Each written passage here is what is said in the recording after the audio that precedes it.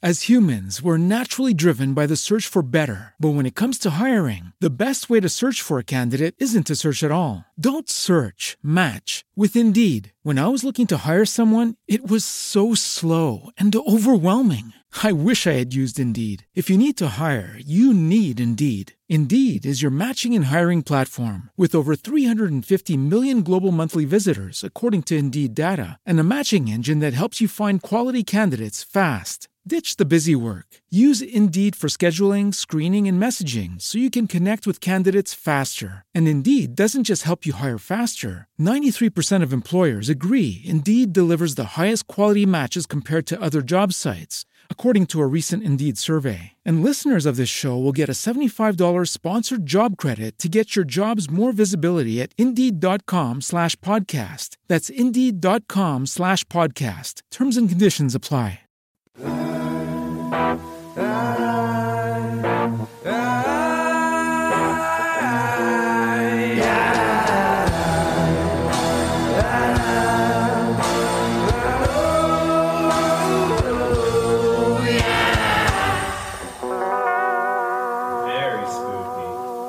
Hello. Hi. Pleasant seeing you here. Oh, fancy seeing you here. Fancy. This is Two Girls, One Ghost. Two Girls, One Ghost. We are your ghostesses. That's Corinne. Hi. And I'm Sabrina. And I just had a spiritual experience in Arizona. Let's hear it, because I was tracking your location thinking you were going to disappear. So, and I think you thought you were going to disappear too. I texted you and told you what hike we're going on, just so you knew. So Nick and I we did a road trip out to Sedona, Arizona, hoping for warm weather because I had just spent 3 weeks in New York and shivered for the whole entire time. And my bones needed some warmth. But, well, I didn't know because I looked at the weather. But we got snow in Sedona. So it was like 32 degrees and snowing. Wow. But anyway, on Sunday, we went hiking and it was wonderful and beautiful. And I was reading about Sedona and all these hikes, and there are these vortexes. And Sedona is known for all the energy vortexes, and there's masculine and female energy and vortexes there, and people go and do meditation and all this stuff, which I didn't really look a ton into beforehand.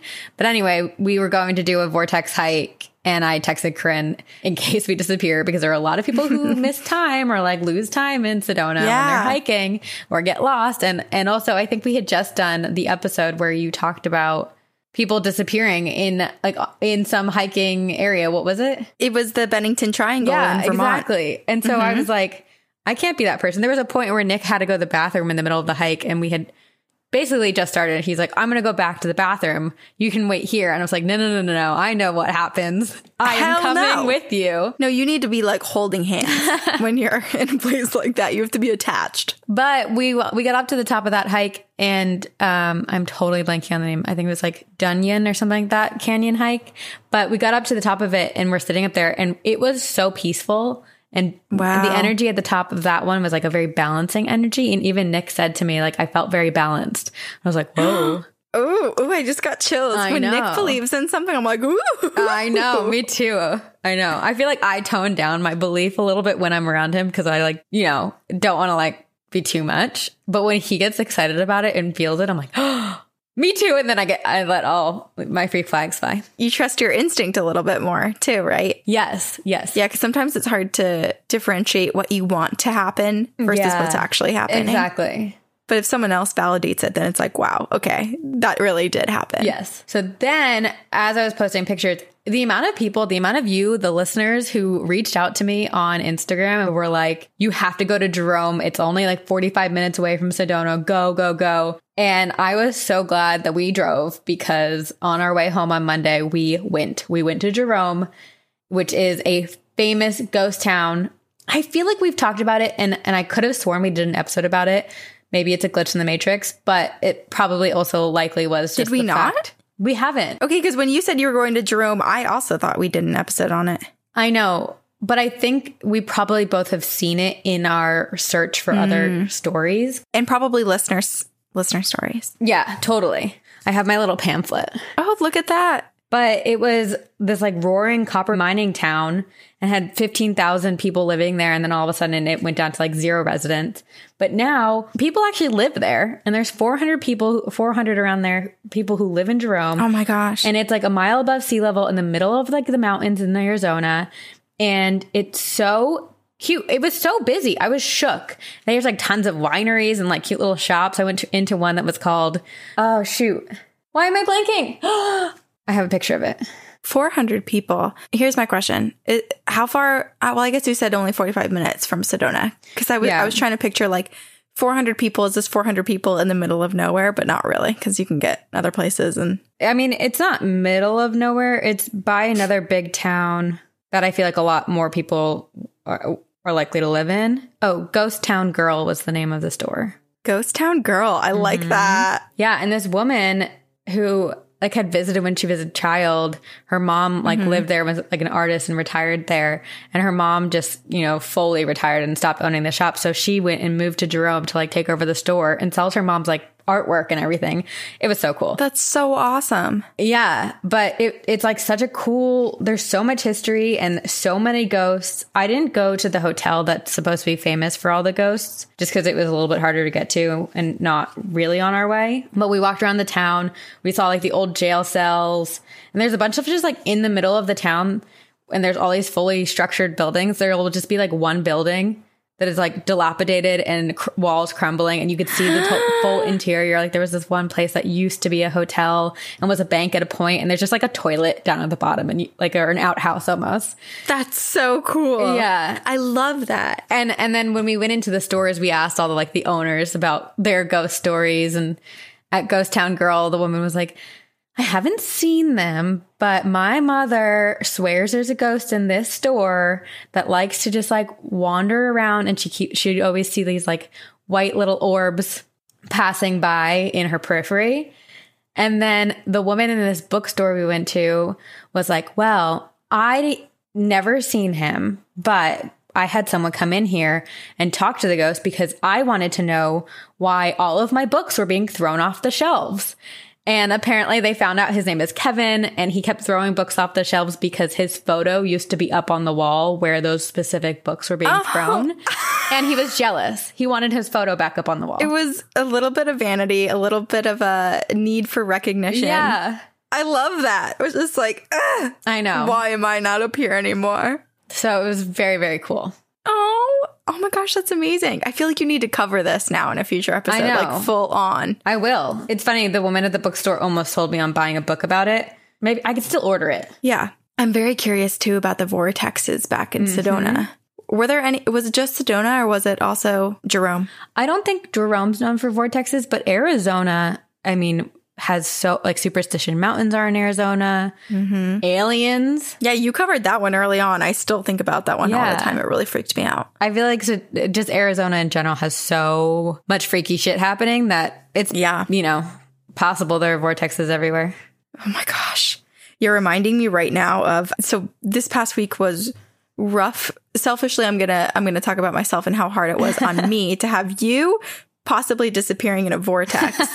And then our friend Nikita, who is one of the co-hosts of the Faddish podcast, her and her boyfriend were without cell service in Death Valley.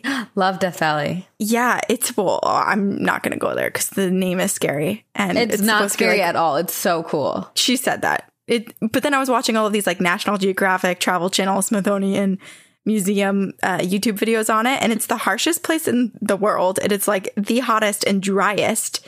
And they also have this one part, she took a picture that is at the lowest it's at the lowest sea level in the continent. I don't know, she was talking about how great it was, but then she started telling me beyond just the amount of near-death experiences and injuries you can have there, she was telling me that no one was around. They were in like the backcountry trying to, be really humbled by nature, but they would hear whispers and people talking and laughing, but there would be absolutely no one. Ooh. Yeah, she just texted me and she was like, ooh, Death Valley's got some ghosts. And I was like, I believe it. Please elaborate. It's part of like when I went there with my family many years ago, there's like old mining towns in that area. And I mean, there's lots of history there. It does feel like Wild West. Yeah, they're all ghost towns for the most part. Yeah. Yep. My goodness. Well, I'm glad Jerome has you can kind of have that juxtaposition of a small town with 400 people versus like these dilapidated old kind of preserved ghost town vibes. Oh my God. I forgot. Okay. One other thing the woman in the bookstore told us is that the local cemetery from like the beginning of Jerome past really only has the bodies of children who passed away during that time because there were a lot of people who, you know, from dysentery to the plagues or whatever was happening at the time, a lot of kids were dying and passing away. So they buried up in the cemetery. But there were so many other people, like adults dying from, you know, killing each other and from like mining accidents or who knows, you know, what other crazy things. Truly the Wild West. And instead of putting them in cemeteries, because so many of them were dying, they had a grinder. Oh my God. Oh my God. Sweeney Todd. It's so Sweeney Todd. No. And I was like, I'm sorry, what? Ew. And she goes, well, they had to get rid of the bodies. And she just said it with this like straight face. And I was like, okay. Are there other ways? I think there are other ways before you just like meat grind a human. Well, that's what they did. That's freaking gross. Yeah, that's freaking gross. Oh my God. Screw ghost stories. That's what's going to haunt me for the rest of my life. I know. It's very Sweeney Todd. It's also very like, I don't know, any of those like Final Destination, House of Wax style movie where there's like really awful, grotesque deaths and scenes that are just like gory. And oh God. Is that what you think about while you go to sleep? Yes. I think my biggest fear is that sort of torture. Like literally my biggest fear. That's maybe not the most realistic because I hope to God this doesn't happen to me in my life, is from, I think it was in House of Wax where the guy, I shouldn't describe it. No. That one's the Achilles heel one. Are you talking about that one? That's what that one's really bad. No, I won't give too much detail because I know kids listen and also people drive and I don't want anyone to faint. But there's 2 cars involved and there's a person tied to each car in between. You get the gist. The stretch. Not good. Yeah. Hate it. Ugh. Oh, you know what I just remembered? What? This is what I was going to tell you. Remember, I was like, oh, we haven't checked in on the Conjuring house in a long time. I wonder what's happening. Right. What's happening? Scrolling through TikTok. And the daughter of the people who own the Conjuring house has a TikTok. No. And she just like makes funny videos about the ghosts with the Raggedy Ann doll and shows the inside. I mean, I believe it. I believe it's legit. There's like videos of the house, but her name is Madison Heinzen. Wait, okay, send these to me because I need to watch. Are there any ghosts? Like, are there paranormal encounters? I haven't scrolled through her entire page. I don't think so. I think it's kind of just like her telling stories of what have happened, what has happened, and she just like shows the inside of the house, which is really old and historic looking. That's cool. It doesn't look like there were too many updates. Like it's been quite preserved. And yeah, it's more of like a comedy page. Like I think she maybe deals with living in the Conjuring house through some comedy. Well, that's probably the best way to deal with it. Yeah, but I was like, ooh, our phone listens. Or maybe the Conjuring house is trying to find us. Like the shaky head man. Oh, God. No. I haven't seen him, so that's good. You just reminded me of him. Oh, God. But we heard about him now over 2 weeks ago, so I think we're in the clear. We're in the clear. I don't know about our listeners, though. We'll see. Yeah. We'll pray for you, and we'll hope that you get some sleep tonight. As humans, we're naturally driven by the search for better. But when it comes to hiring, the best way to search for a candidate isn't to search at all. Don't search, match with Indeed. When I was looking to hire someone, it was so slow and overwhelming. I wish I had used Indeed. If you need to hire, you need Indeed. Indeed is your matching and hiring platform with over 350 million global monthly visitors, according to Indeed data, and a matching engine that helps you find quality candidates fast. Ditch the busy work. Use Indeed for scheduling, screening, and messaging so you can connect with candidates faster. And Indeed doesn't just help you hire faster. 93% of employers agree Indeed delivers the highest quality matches compared to other job sites, according to a recent Indeed survey. And listeners of this show will get a $75 sponsored job credit to get your jobs more visibility at Indeed.com/podcast. That's Indeed.com/podcast. Terms and conditions apply. Okay. I hope your brains and ears are ready because something we love to talk about. Love, love, love. Love. I mean, get your red string out, friends, because this is the conspiracy theory episode. I immediately pictured It's Always Sunny and what's his name? Charlie Day with his red string and his maps like, eyes bulging out of their heads. That's us. That's us. That it really is. That's us every week, but now we're just making it official. Yeah, I feel like we make up our own conspiracies, and it's very rarely that we like openly research or discuss conspiracy theories that the world has created. And so, I don't know, I really got into this one. I was like, oh, I get why everyone thinks this. Yeah, I'm so excited to hear yours.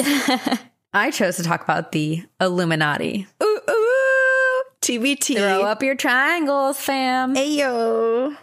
So Dollar bill. When you think of the Illuminati, you probably think of power, celebrities and their fame, Jay-Z holding up his hands in the pyramid, Lindsay Lohan's I was just about to say Beyonce. Tattoos, Beyonce, Gaga's videos, or the eye of on the pyramid on the back of the dollar bill, leading you to think that this goes so much deeper than we ever imagined, and that the Illuminati is controlling the world and is trying to create a dominant world totalitarian government and just take over, right?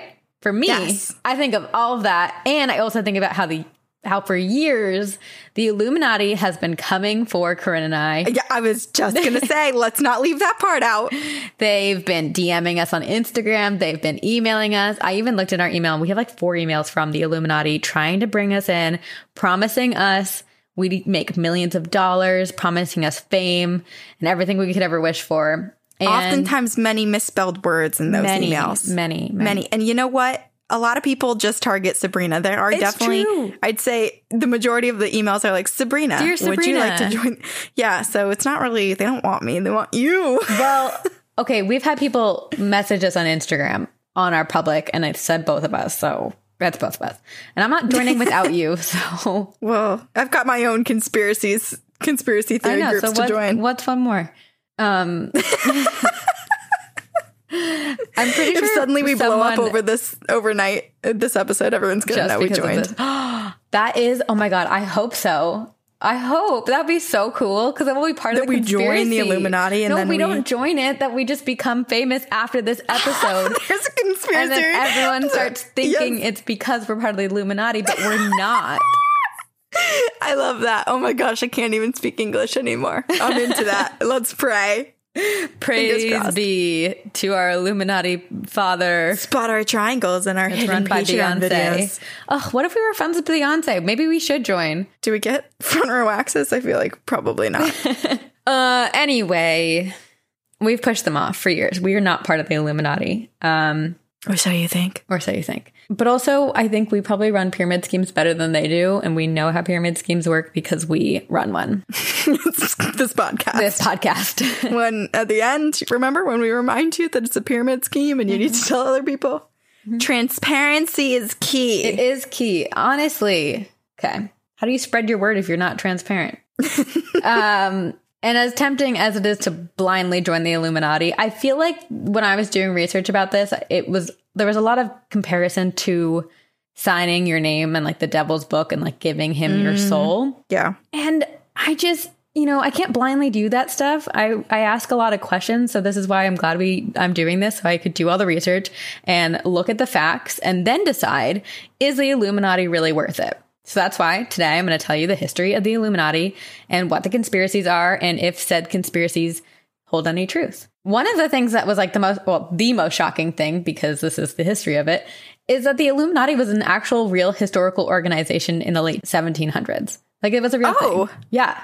I did not know that. So the conspiracy stemmed from which totally makes sense because I feel like often conspiracies do stem from something that started and then was, disbanded or who knows what happened. But I feel like there's some truth in the beginnings of conspiracies.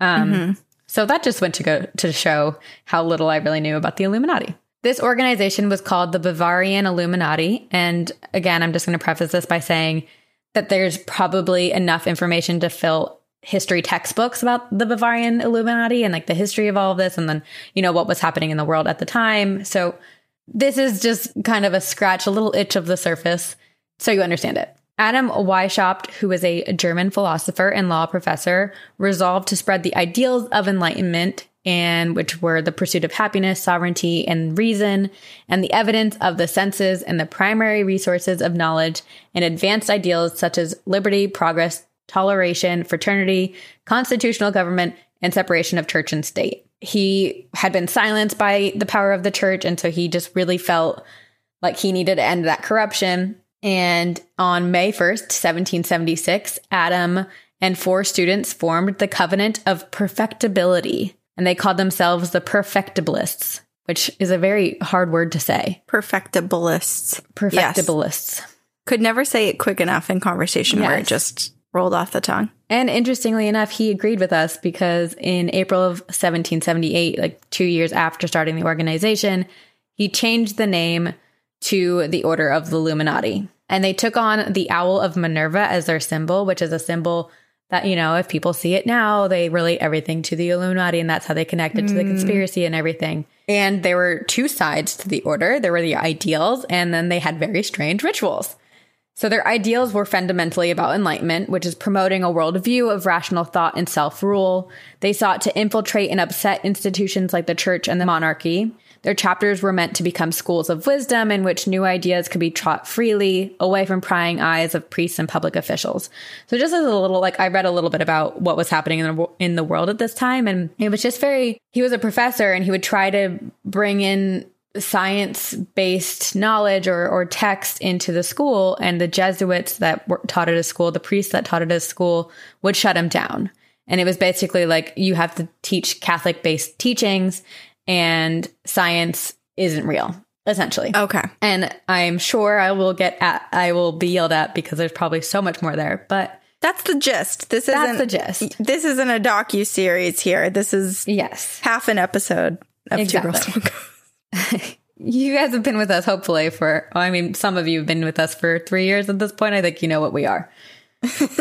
So basically, they were just trying to he started this organization where people could get a better look at what was out there in the world and better information and learn in a space that was not controlled by people trying to push their own agendas. And which sounds great, sounds nice, but their rituals were really bizarre. With the least bizarre starting first, we'll say they recruited members, and in order to recruit members, they would infiltrate other organizations and sow seeds of doubt with their members and then manipulate them and kind of force them to join the Illuminati. One of those groups that they infiltrated was the Freemasonry group, which is like another fraternal organization, kind of had the same ideals. Yeah, we've chatted about them before. Yeah. And that will come into play a little bit later. But then these members all adopted pseudonyms to avoid identification. So there was a lot of paranoia involved with this. So this was a secret organization.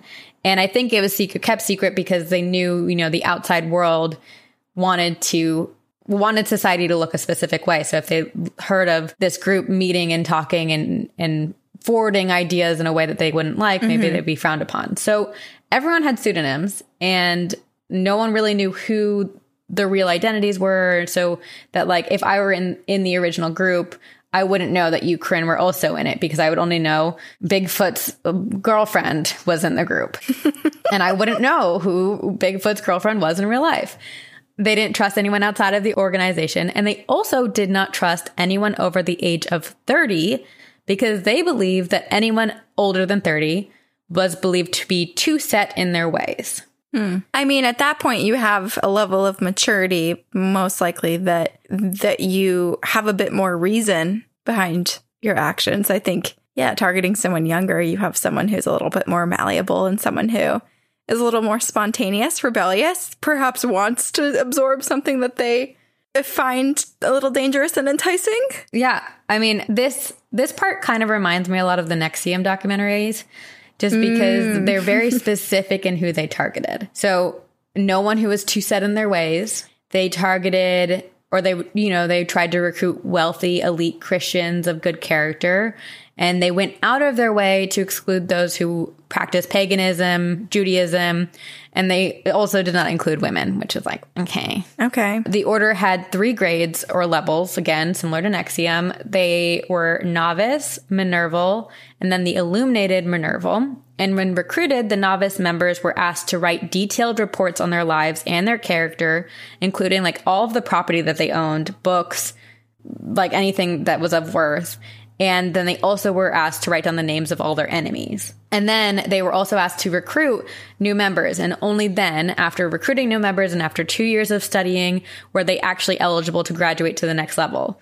Again. Okay, this is basically just a template out of the book of how to start a cult. Exactly. Yes. Upon reaching the Minerval level, there was like a very complex ceremony where the candidate was given secret signs and a password, and they learned all these spy tactics that they use. So basically, this is like James Bond meets Nexium in the 1700s, because they were acting like full on spies. They like communicated in strange ways. They moved throughout the world in weird ways, which also sounds fun. It sounds really fun, but I think if you're surrounded by people who like wholeheartedly believe in that, you might start to convince yourself of something that is not the actual reality that you live in, right? Totally. Like I could see myself starting to really separate from who I truly am and from everyone around me, because I'm so in this belief that life is different than how it actually is. Right. You get wrapped up in it.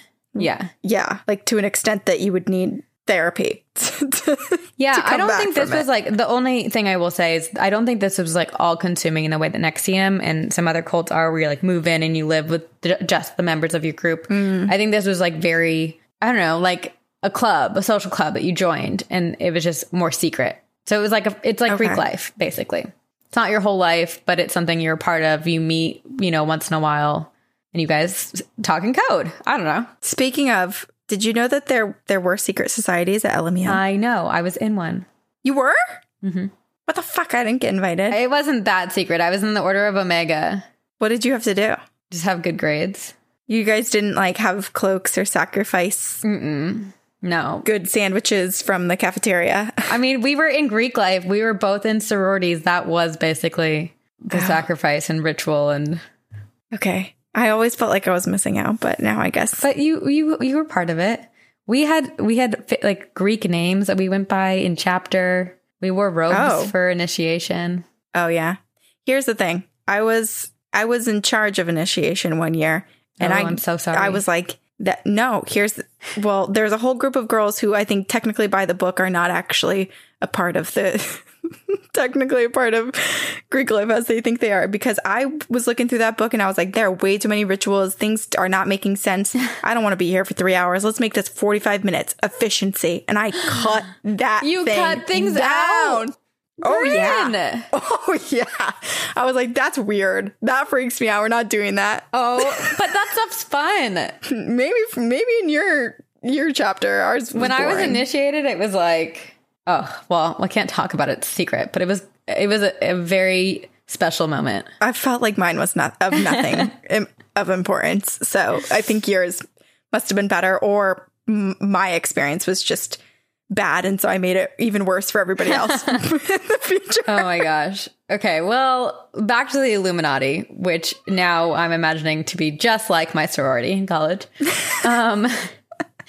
They loved their spy tactics. It was just a thing that they did, and it was strange, but you know. And then there's also, I'll tell you in a little bit, but like, well, I'll just tell you now. Why am I withholding information from you? Maybe I am a part of the Illuminati. I'm now making a conspiracy about myself. We're spiraling. This is how easy it is. But so when the group disbanded, there were a bunch of writings found about the group, and a lot of these like rituals came out. But I looked everywhere. I even like bought a book and listened to the 2-hour book, and I couldn't find the rituals. Like they like didn't go that in detail about it. So I found like one thing, which I'll tell in a minute, but yeah. So they said the rituals were really, really bizarre, and like what came to light after they were disbanded was like shocking. But so if someone wants to enlighten me with Illuminati information, please. Yeah, and also shocking to who? Shocking to people that lived 100 years ago, or shocking to us? I don't know. I think there might be a difference there. Yeah, that's true. Yeah, that's true. Anyway, so the Illuminati order grew to about 2,500 members in 10 years. But all the secrecy and all the hierarchies led to a lot of internal conflict and turmoil. And basically, after years of this tension within the group and power dynamics going awry, the order went into a decline. And then this cherry on top of all of that was the group was dismembered because in 1785, the Duke of Bavaria, whose name was Karl Theodor, banned secret societies, specifically calling out the Illuminati and other institutions like the Freemasons. And he instituted serious punishments for anyone who joined the organizations and for anyone who was caught participating in them. And so that's when all the group secrets were disclosed and published. And the only thing that I could find was that it was revealed that the organization had very thorough plans for world domination and that they were planning. Why did it immediately come to mind? I was just like, it's Pinky in the Brain. Like that's who started Illuminati. World domination. Plankton is in there too. Wow. I would love to be in an organization with Plankton. I know. It sounds fun. He just wants the secret recipe. The secret sauce. For the patties. Or the Krabby Patty recipe. Krabby Patties. And then again, this is just what I was able to find, but that the Illuminati was planning to start recruiting women because, and this is a quote that I found that was written down by a member. It said, "Women are the best means of influencing man. They should be enrolled into the Illuminati and into their minds put a hope that they might themselves in time be released from the tyranny of public opinion." I mean, yes, women have a lot of influence on everyone. But so, again, I don't know all the information of like the secrecy that came out, but most historians agree that this is when the Illuminati disappeared. It was disbanded because if they didn't, and if they were caught, they would have been punished. And so most people believe that was the end of the Illuminati. But in 1797, so like 10 years after they were forced to disband, the conspiracies really began. So there's this man who was a scientist from University of Edinburgh. His name was John Robinson. There was this French writer and a Jesuit priest whose name is Augustin Barruel. And these two men were kind of like the face and the voice of the conspiracies and the beginning of conspiracies. They both separately were writing these very thorough novels and papers and articles and journals about how they believed the Illuminati went underground and were theorizing that the Illuminati order spread and was becoming more and more dangerous and reaching globally. So that instead of disbanding in 1785, they went underground.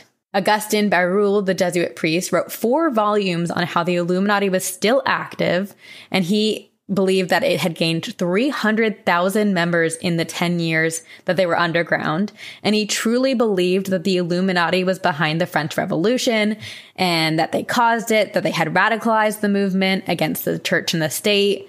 And he linked the Illuminati to like all these other groups, the Assassins, the Knights Templar, a worldwide Zionist plot. Like it was very thorough to the point where like he just, and again, I'm sure if I read these books and these volumes, I'd have more information, but he just had so much that he believed backed up these theories. And he and Robinson warned of sleeper cells that had planted themselves in the United States.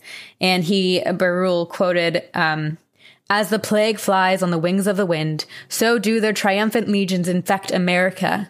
The immensity of the ocean is but a feeble barrier against the universal conspiracy of the sect." And strangely enough, the writings spawned by these two men who were like conspiring and thinking that the Illuminati was spreading actually caused the fear of the Illuminati and information about the Illuminati to spread more quickly and more globally, reaching way beyond anywhere that the group had ever managed to go or imagined of doing. So it's so interesting that like these conspiracy ramblings birthed the movement, or were they correct and that the Illuminati had spread globally? So it's this question of which came first, the chicken or the egg? I don't know. Or were those authors actually part of the Illuminati and were tasked with doing this and pretending to be these other people to spread the word of the Illuminati? Maybe it's you know what? It's an inside job. I actually let's make some conspiracies real quick. I do believe that because it is said that this was the first time. So these two men who were writing these conspiracies, they were the first ones to like out the names of the people who were in the Bavarian Illuminati in the first place. Because remember, they all went by pseudonym, so no one really knew who was a part of it. But these men outed people's real names. So how did they know the real people's names if they weren't part of it? Wow. Oh. It's an inside job. It's an inside job. Here we are thinking that it's all just hearsay. But they are real. They've got their tentacles all over the world. This gives whole new meaning to the people that live at the center of the earth. Oh, I'd like to meet one of them. I don't. Stay where you are. Leave me alone. It's probably so much warmer down there, though. True. Although you don't get enough vitamin D from the sunlight, I feel like I would just be sad. Do you not think you would be? I'm already sad. Okay. Yeah. It's a little give and take, a little bit here, a little bit there. You're at least warmer down there. Yeah. Pros and cons. Pros and cons. So basically, from these writings by these two men, the world starts becoming terrified of the Illuminati. And in 1798, there was a full Illuminati scare, which turned the conspiracy theory into like a leading topic of political debate, especially in the United States. And there were a lot of many like religious leaders and political leaders who kind of grasped onto this conspiracy. And there was one pastor, Jedediah Morse from Massachusetts, who named Thomas Jefferson, who at the time was the presidential candidate of the opposite political party. So they had different beliefs, or they were on different sides.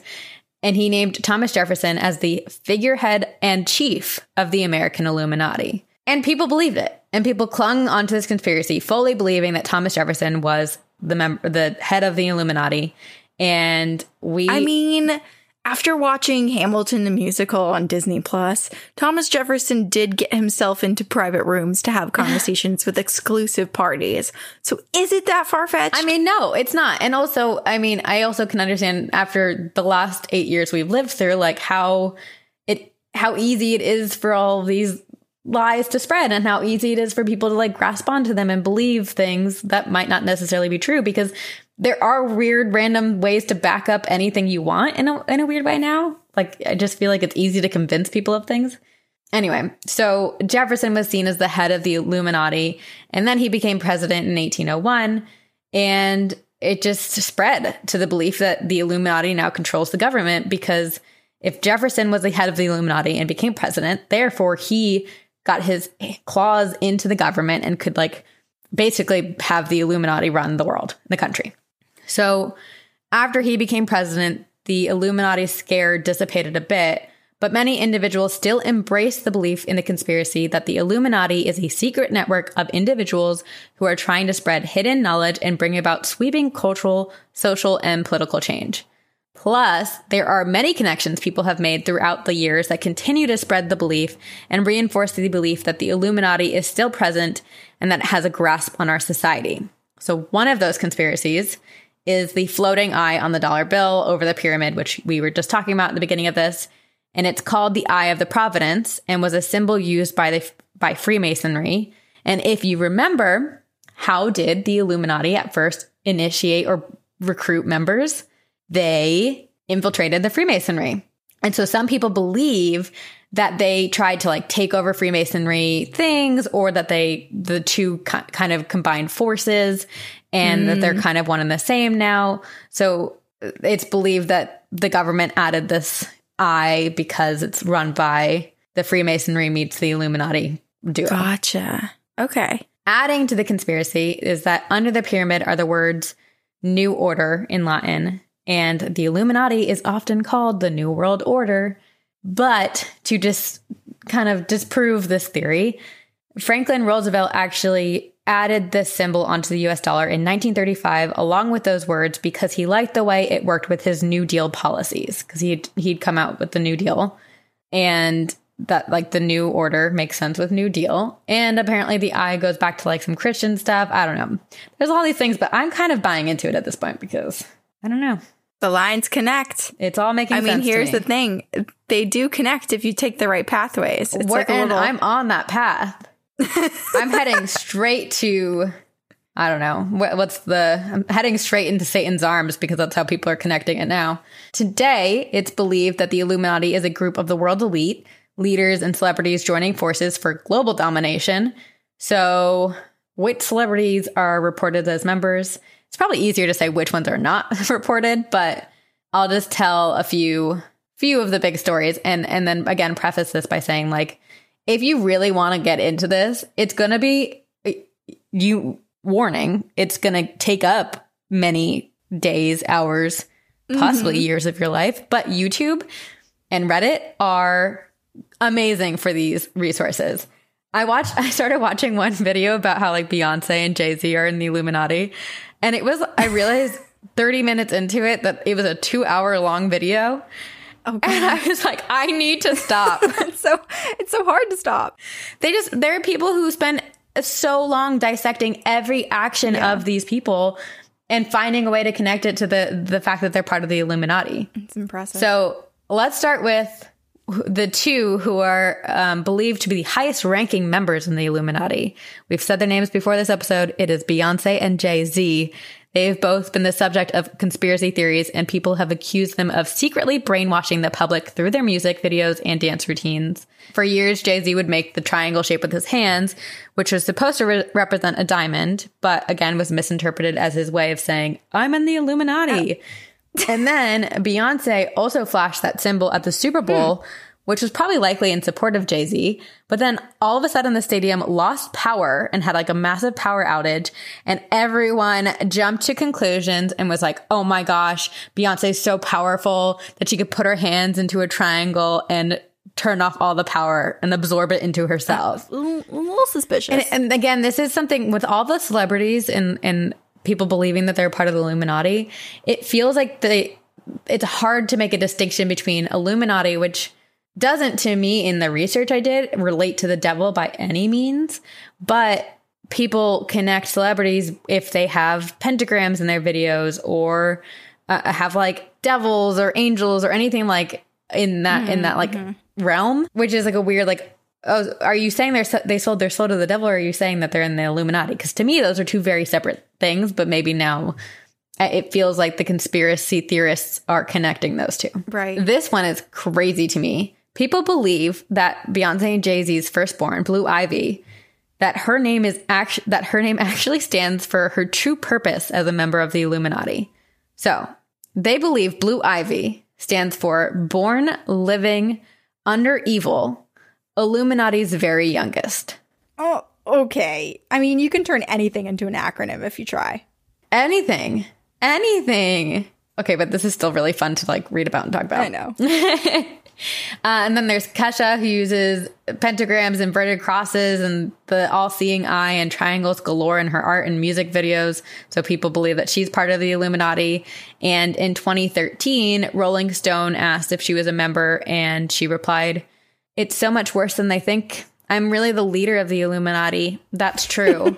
And while to me, reading that, it's very clear to me that she's joking, others have fully embraced it and are like, Rolling Stone is part of it too, and they published this to make us think that she's not in it, but like it also means that she's so clearly in it, and it's just right. Yes, I guess. But if you know Kesha like I do, which I don't know, I guess not everyone will, we're really close because we're both in the Illuminati. Oh my God, shoot, cut that. I'm so sorry. Oh no, I let it loose. No, not us. What? Justin Bieber is also believed to be a shapeshifter, a power that was given to him by the Illuminati, because there's a video of Justin Bieber in court blinking, and someone like zooms in and like thinks that he was blinking like an iguana. And so they're like, oh my God, he's part iguana, or he's a shapeshifter. He's part of the Illuminati. A lizard person. He's a lizard person. Maybe maybe. Here's my other thing. Other celebrities, I understand, yes, they have a ton of fame. The rumors, could they be true? Maybe. But Justin Bieber's gone through so much. He's had so many mental struggles, so many like horrible public-facing incidents. I don't know if the Illuminati is really aiding too much to that success. But he has money. And that's all the Illuminati the money. Conspiracists fame and about. Money. Yeah. Power. Right. It does feel like they bleed into each other a little bit. But maybe the Illuminati is the work of the devil. So I don't know. Kanye West is also a suspected member because he has strong ties to Jay-Z and Beyonce. And many of his songs have been dissected as Illuminati-empowered pieces of art. But like Kanye is like, what? Just because I'm a successful black man in music, I'm part of the Illuminati? Which, fair argument. That's rude. He got his success. Right. He also likes to point out that his first single was Jesus Walks, which is basically the antithesis of the Illuminati, if anyone actually understands what the Illuminati actually is. Taylor Swift, the Kardashians, Barack Obama, George H.W. Bush, Usain Bolt, Al Gore, the Pope, Bono, and like so many more celebrities are all rumored members of the Illuminati.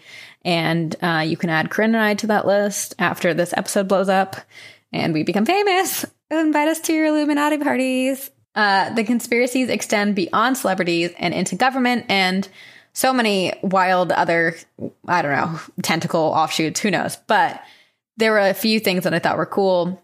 There's this complex in North Dakota, and it's called the Safeguard Complex. And it's assumed to be used by the Illuminati because it has a very strange shape and strange history. So the building was built in the 1970s to detect incoming missiles. It cost $500 million to build and is shaped like an unfinished pyramid, like the dollar bill. And mysteriously, the building was opened and only operated for one day. So it opened on October 1st, 1975, and then immediately closed the next day on October 2nd, 1975. And because Congress decided to end the program. So, of course, people were like, well, why would they spend $500 million to build this building and then immediately close it for the day after they open it? So people think that it was actually built for the Illuminati, and the government kind of made this whole ploy of it being used for detecting missiles just to like back up why they were building it. And now just the Illuminati uses it. And then, and this is the last, big conspiracy I'll talk about, is the Denver International Airport, which is twice the size of Manhattan, New York, is filled with conspiracy theories, many of which lead back to or tied back to the Illuminati. So to start, the airport was $2 billion over budget, leading some people to believe that it has an underground structure that is either used for bunkers or as the headquarters for the world controlling group, the Illuminati. And there's like, people say that there are like lots of devil satanic artwork and things. There's like a bull with red eyes, and they think that they're like statues that come to life or that have like cameras in their eyes and they're watching people. And it's basically like this like whole thing of mind control and conspiracy and brainwashing, which I'm all here for.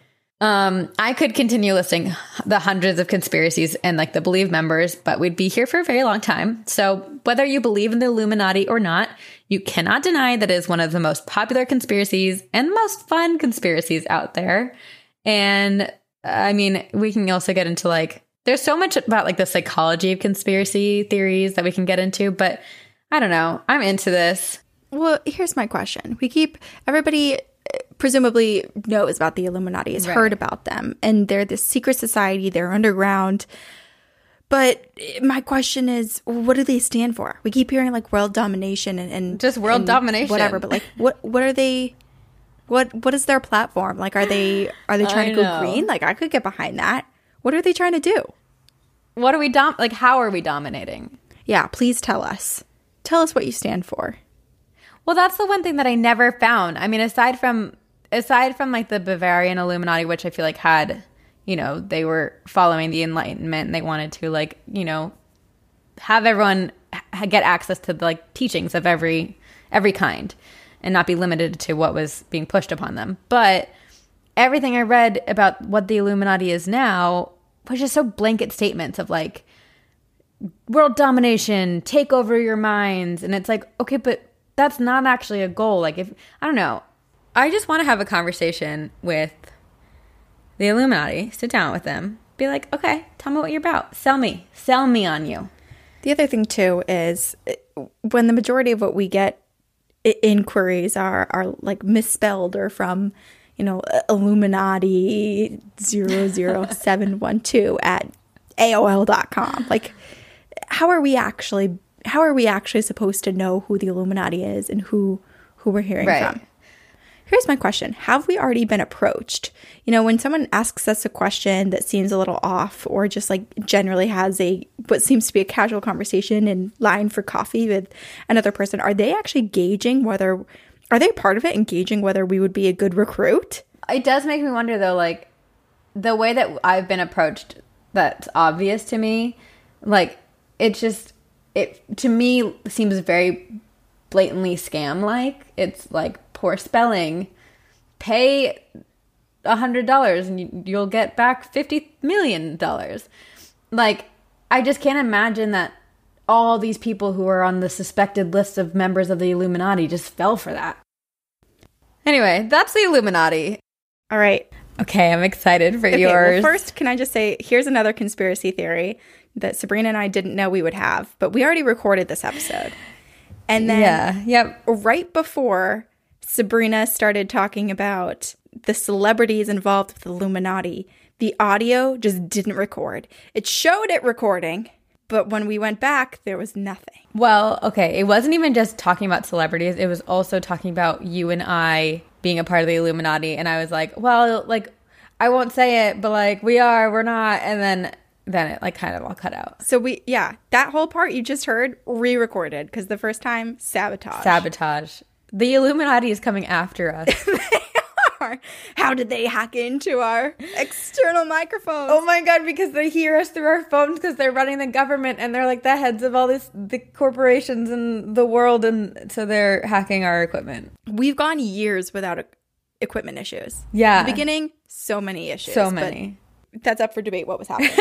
But with this new setup, we have been so fine. So the fact that the one time we start talking about conspiracy theories and like hidden agendas and government involvement, celebrities, blah, blah, blah, and this happens, I don't know. It's deleted. I don't know. I swear if this gets deleted again, I feel like we should have backup recorded like from our phones or something like that. We need to figure out something because if this doesn't record, I'm literally going to have a conniption. Gonna Mentally, cry. I'm not in the space. We're just gonna post an episode of us crying. Yeah, it's just gonna be ads and crying in between. Sponsored by our tears. Do you like salty? Kleenex. Clear it up. Okay, all right, take two.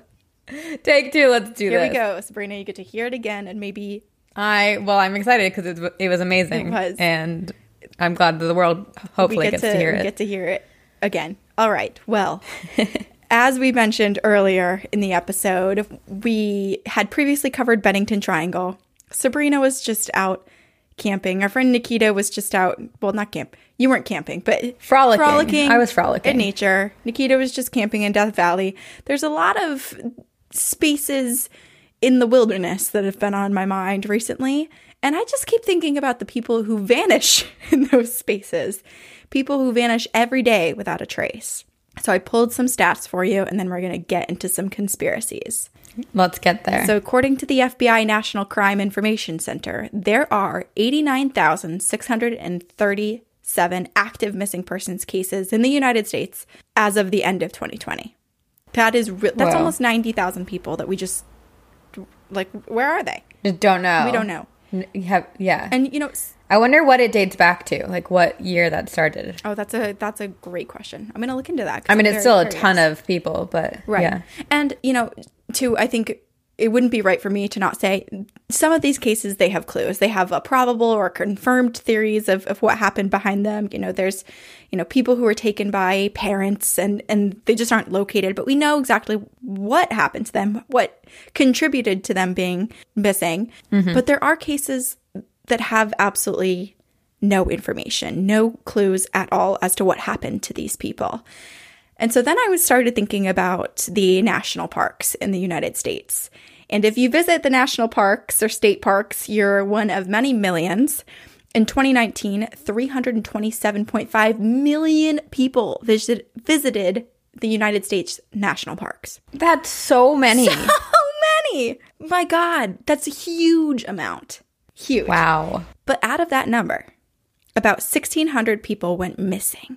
And 1,600 people go missing every year from these parks.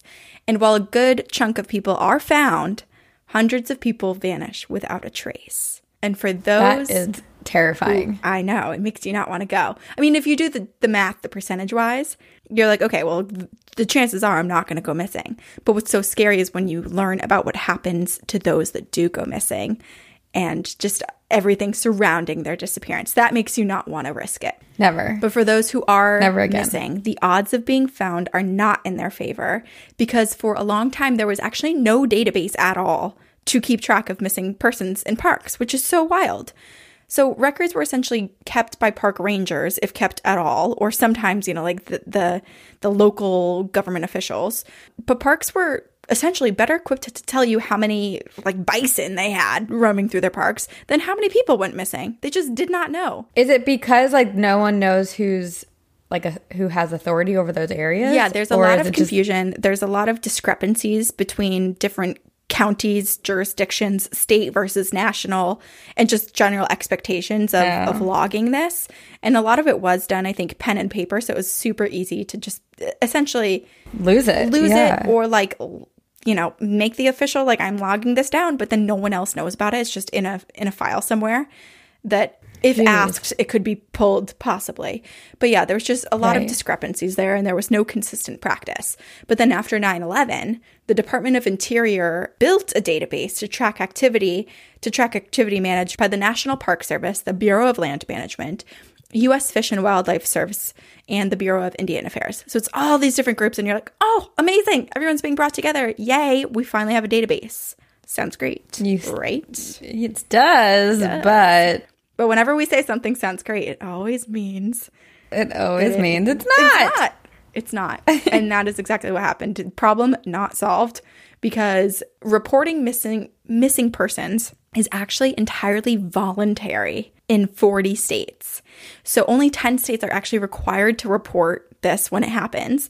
And then when you actually look into the database itself, about 14% of the several hundred incidents that could have been logged were actually entered into the system. So there's a huge gap between what should be recorded and what's actually being recorded. You know what's so upsetting about that is that if it's optional to record it, then what are they doing to actually investigate it? It makes me think it's optional to look into. That's yeah. And if we go by that logic, then absolute chaos. Then I think it's optional for me to appear in court. I think it's optional for me to serve jail time. Right.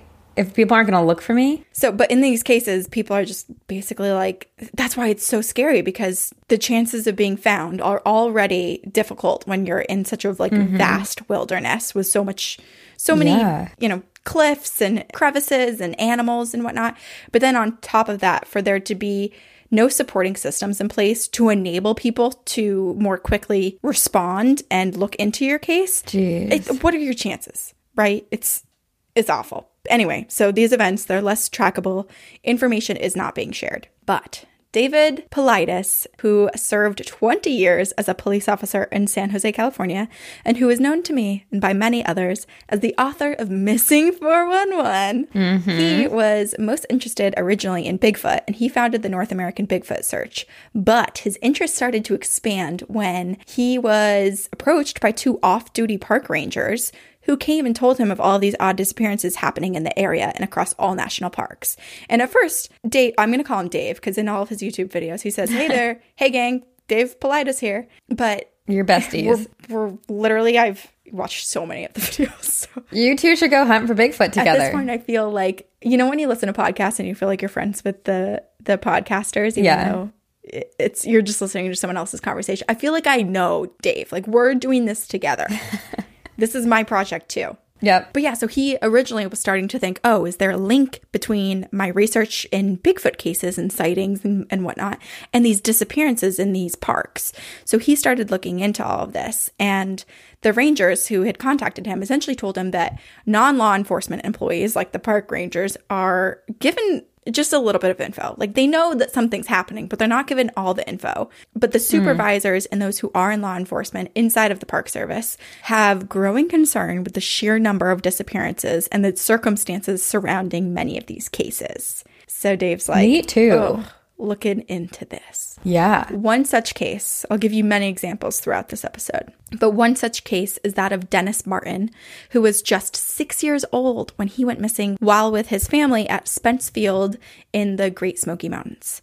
And Dennis, he was with his brother and he was with 2 other kids. And they're young and they're like, oh, wouldn't it be so funny if we all go and hide and we jump out at the same time and we scare our family? Such a good prank, right? And when you're a little kid, like, that would be very fun. How exciting is that prank? And it seems harmless, right? They're like literally just barely going into the tree line somewhat together and jumping out and scaring everybody. So they somewhat split up around this little area and then they jump out and they spook everybody. Woo, so fun. Until Dennis doesn't jump out. All 3 other kids jump out, but Dennis is missing. And just after they discovered that he was missing, which was moments, 6 miles away, there's another young boy who screams in fear because he sees a large bear-like man carrying something over his shoulder, carrying this thing that looked like a slumped child. So this little kid is so scared because he's basically seeing this little kid be kidnapped by this hairy man. Oh my gosh. Is it Bigfoot?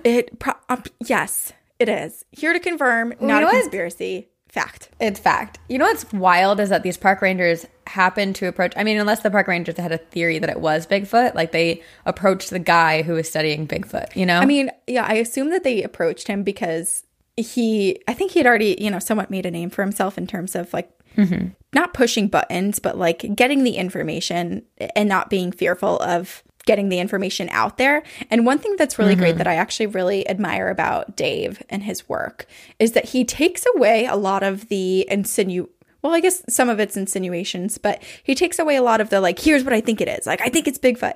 And he just provides the facts and possible connection lines.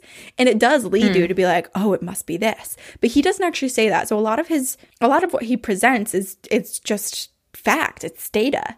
And then you yourself in your human mind are making all of these plausible connections and theories. Wow. But yeah, so I'm assuming that they knew kind of generally what he was up to and were like, yo, let's let him know because he's the guy to go to. He's going to dig. And we can't because we're in, it's the classic, like some guy sees something at Area 51 and reports it and no one believes him. So Right.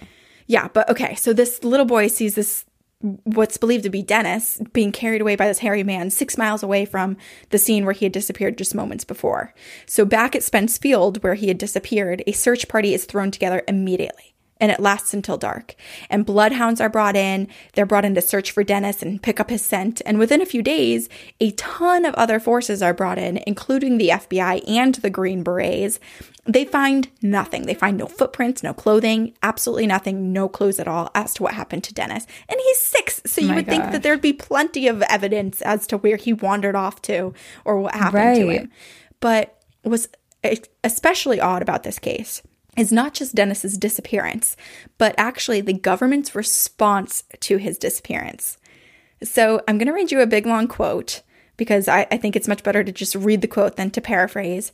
But essentially, this Special Forces member, Harold Cleveland, he was not involved in this case, but he just gave his own perspective on this case based on his experience in the Special Forces and his understanding of how the government and all of these different teams are supposed to respond to certain cases. Okay, so here's the big long quote. Our Special Forces are never called to assist in civilian operations. That falls to the local National Guard and is approved by the state governor. The fact that they were armed as well is another huge no-no. During my command and every other mission I was aware of, we were not allowed by federal protocol to do either. Something is very wrong with this missing kid scenario. I've done some research on this case, both while on active duty and after my retirement. The inside facts of this case depict a frightening investigation. Bottom line is that searching started within a few minutes of the boy's disappearance and lasted 3 months with every resource imaginable being deployed. Don't even start with the terrain was difficult, holes and caves and cliffs and creeks, etc. Our special troops can find almost anything, anytime, and in any terrain. We have the highest technology available worldwide and easily the best training and real-world wartime and mission-specific experience that the normal civilian populace can scarcely imagine. After studying this case, the fact that no trace of the boy was ever found is mind-boggling. The Green Berets that were tasked in this search were there for a specific reason. They were armed for a specific reason. I can't and won't say why because my oath documents won't allow it, but I will remind you of these facts. Nationwide, there have only been 4 occasions where the special forces were brought in on a civilian missing persons case. 2 of these involved a possible armed perpetrator. The other 2 were this case and another similar to it about 3 years later and regionally nearby. This is out of thousands of missing cases since the early 60s when our special troops were born.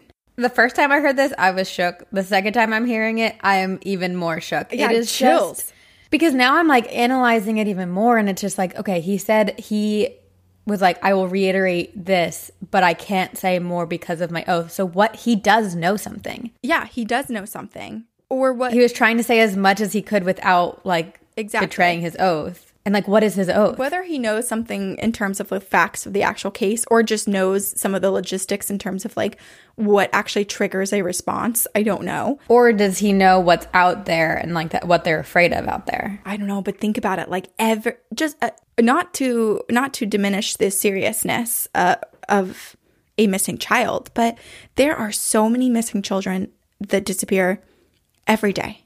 And the fact that a 3-month search with all of these like armed people and all of these resources were brought in makes you think like this. I've been recently watching all of the Marvel movies in Marvel Universe order, and this feels very like that, you know, like everybody's brought in because there's this monster from another planet, and basically everybody is trying to get their hand in protecting or investigating.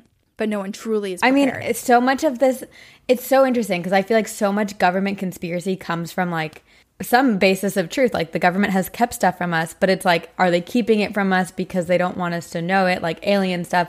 But similarly, like the theory that they keep alien stuff from us is because like they know the chaos it will create when if the world knows for a fact that aliens exist. It's like, are they trying to protect us, and what are they trying to protect us from? Yeah. I don't need protection. No, you're making me think of the podcast Wind of Change. It's basically about how the theory is that the CIA had actually written Wind of Change and had this other really well-known rock band produce it. Oh, right. And it contributed to like the Berlin Wall coming down and civilian unrest and this like huge change across Eastern Europe. So that's a theory. Jeez. And you're like, whoa. But then when you actually listen to the podcast, there's so many examples they give of like, here's a theory that people were very conspiracy theory-esque, and then here's the year where it was confirmed to be true. And I mean, there's a lot of that reason. I believe in like everything now because I know nothing is too outside of the normal realm of reality. Yeah. Think of how many things we were like, that could never happen. That's so disgusting. And then in the past couple of years, we learned that it is actually, in fact, very true. So you can really believe whatever you want. But this guy, this Harold Cleveland, who was a Special Forces member, he's like, hey, something is going on. We just don't know what. And I'm thinking, like you, that maybe it was Bigfoot, like this bear man scene with a kid slung over its shoulder. That probably has something to do with it. So, of course, Dave Paulides is on it. And this leads him to launch the Can-Am Missing Project. Basically, all of these cases, plus these park rangers coming to him, he's like, all right, we need to do something to catalog the cases, all of these disappearances, and, you know, sometimes recoveries of people in parks and wild land across the U.S., people who are disappearing under these mysterious circumstances. So he creates Can-Am Missing Project, and he believes that the Park Service does actually know what is happening, or at least has an idea. And that what they don't want to do is to scare people away from visiting these parks. Exactly. So, yeah, they know how many people are missing. They're keeping it under wraps, depending on, you know, I'm not saying like park rangers are like, oh, I know exactly who went missing, but someone within that field, there's someone up top who does have knowledge of what's going on, but they're not saying. And here's a little bit of proof to show you that they're keeping things under wrap. Dave, he sent hundreds of inquiries and requests to the Freedom of Information Act to try to get answers, but he never got any luck. He basically was given like we don't have any info, blah, blah, blah, blah, blah. And then not only did Dave do this, but there's been so many people, so many journalists who have interviewed him that are also like, that's odd. And then they write into the Freedom of Information Act requesting the info and get denied similarly. there's something happening. And Dave, he continues his research extensively. He has written and self-published multiple books on the disappearances. He's dedicated over 7,000 hours to this research, along with everything else he's doing. So this is like years of his life.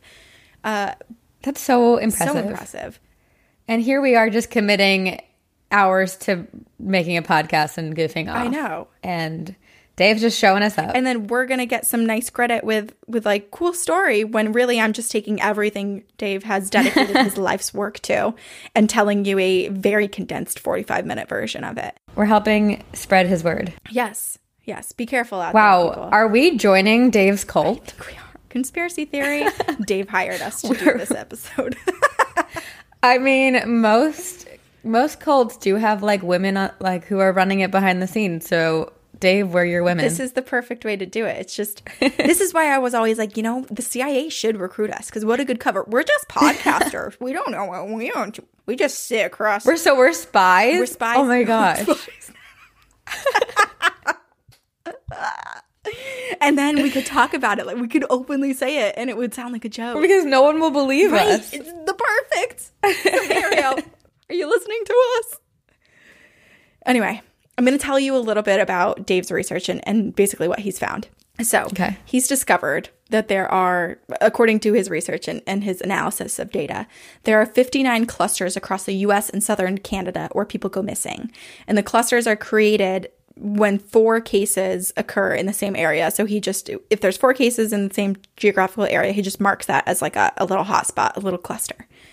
And major hotspots are Yosemite, Crater Lake, Yellowstone, the Grand Canyon, and Rocky Mountain National Parks. Many cases also have unique factors of disappearances as well, such as dogs who are unable to track scents or are spooked and unable to perform their duties. They just like refuse to continue because they're so scared of whatever's happening. Disappearances also happen in late afternoon, which if we think back to when we were talking about the Bennington Triangle, all of them were around like 4 p.m. It was in the afternoon, late afternoon. Which is so much scarier. Because you feel safe in the middle of the day. Exactly. Your guard is down to some level, if not completely. And starting a search also during the daytime makes you think that it would be easier to find someone. And like, so someone really vanishing without a trace in day it's just so much more unsettling. Yeah, I agree. It makes you not trust your eyes and the narrative given in front of you. Something is off, something that we can't explain or fathom is happening because it doesn't make logical sense. Right. Also, when victims are found, they're often discovered in an area that had already been thoroughly searched, which we also saw in the Bennington Triangle case. Sometimes with pieces of clothing missing, especially shoes. Shoes are often removed. And sometimes clothing is found, and Dave said when the clothing is found, like left behind, it's almost as if someone has melted into their clothes. Like it's just kind of like they disintegrated into space. Whoa, what a like strange description. It makes me think alien abduction, right? Like they're beaming something down that's turning you into these just particles that can move into wherever space they're trying to take you. Also, in the rare cases that bodies are discovered, not only are there are these abnormalities with like, you know, clothing removal and whatnot, but autopsies are usually inconclusive. They have no idea how this person passed away, which is just absolutely wild. You would think it would be very clear if someone passes in the wilderness. There's a few things you would think: poison food, animal attack, right? Blunt force trauma, dehydration. I feel like those are the norms. Exposure to the elements, drowning. You know, it's things that are pretty clear, I would think, in an autopsy, but so many are inconclusive. Additionally, berries are often a commonality between cases. In his research, in Dave's research, he found that people that disappear are often found in the middle of berry bushes. They go missing while picking berries, or some are found while eating berries. And it's strange because you're like, okay, well, is this like hallucinations? Like you're being poisoned or some sort of like hallucinative property of these berries and you're wandering off and later found or whatever. But the other thing that I was thinking about is like berries are a food source, right? So depending on what beings are out there, being by a berry bush might put you in a bad place to end up being abducted by whatever is searching out for this nourishment. Right. When children are found, it's often an implausible distance away from their disappearance point. So, for example, like the earlier example I gave you, that kid was seen 6 miles away later, although he was never recovered after that first sighting by the other boy, which is very sad. Right. But another example is one toddler who had been found 12 miles, which was 2 mountain ranges and many, many streams away from where he'd disappeared just 11 hours later. So 11 hours later, and he's navigated 2 mountain ranges and passed through many, many streams on his own? I think not. He was a toddler. There are other similarities between certain disappearances, especially children, like boulder fields being nearby and also terrible weather following the disappearances, making the search all that much more difficult, even if it's daylight. And additionally, children with disabilities are overrepresented in those of children that go missing. So on the note of children being an impossible distance away, I want to give another good example of what many of these cases look like. So in 1938, 4-year-old Alfred Beilhartz was in the Rocky Mountain National Park with his family, and his parents were watching him. He was only a few feet away from him, and they were right there, out in the open. But then suddenly, poof, he was gone. Out of their sight, they had no idea where he was, and he'd just been feet from them and just vanished into the air. There was a 6-mile search conducted, and they never found this little kid, Alfred. The dogs traced his scent 500 feet uphill from where he'd gone missing, but then they got really nervous and really spooked, and the dogs refused to go any further up the mountain. Oh my gosh. And then what's even more odd is that 6 miles away from where Alfred had just gone missing, 2 hikers saw the boy. They identified him after learning about his disappearance. At that same moment, like just moments later, they saw the boy in this really difficult and dangerous rock outcropping. And he seemed to be in this daze. He was really upset. And as they're watching this kid, like over in this like really difficult terrain, they said that it looked like he was suddenly jerked backwards by an unseen force. Yes. Oh. And this was just a few minutes after he disappeared. And what's even wilder is that the search party who went to that rock outcropping, they had to use specialized equipment to reach that point. So it was so extremely difficult to get to. It was not something that a 4-year-old could ever climb to. No ordinary person without this equipment could get to that rock outcropping. It's so bewildering. And this is such a hard thing to talk about too, because you have to keep in mind, like, these are a 4-year-old boy going missing is horrible and traumatic and devastating for everyone involved, especially the family and that boy.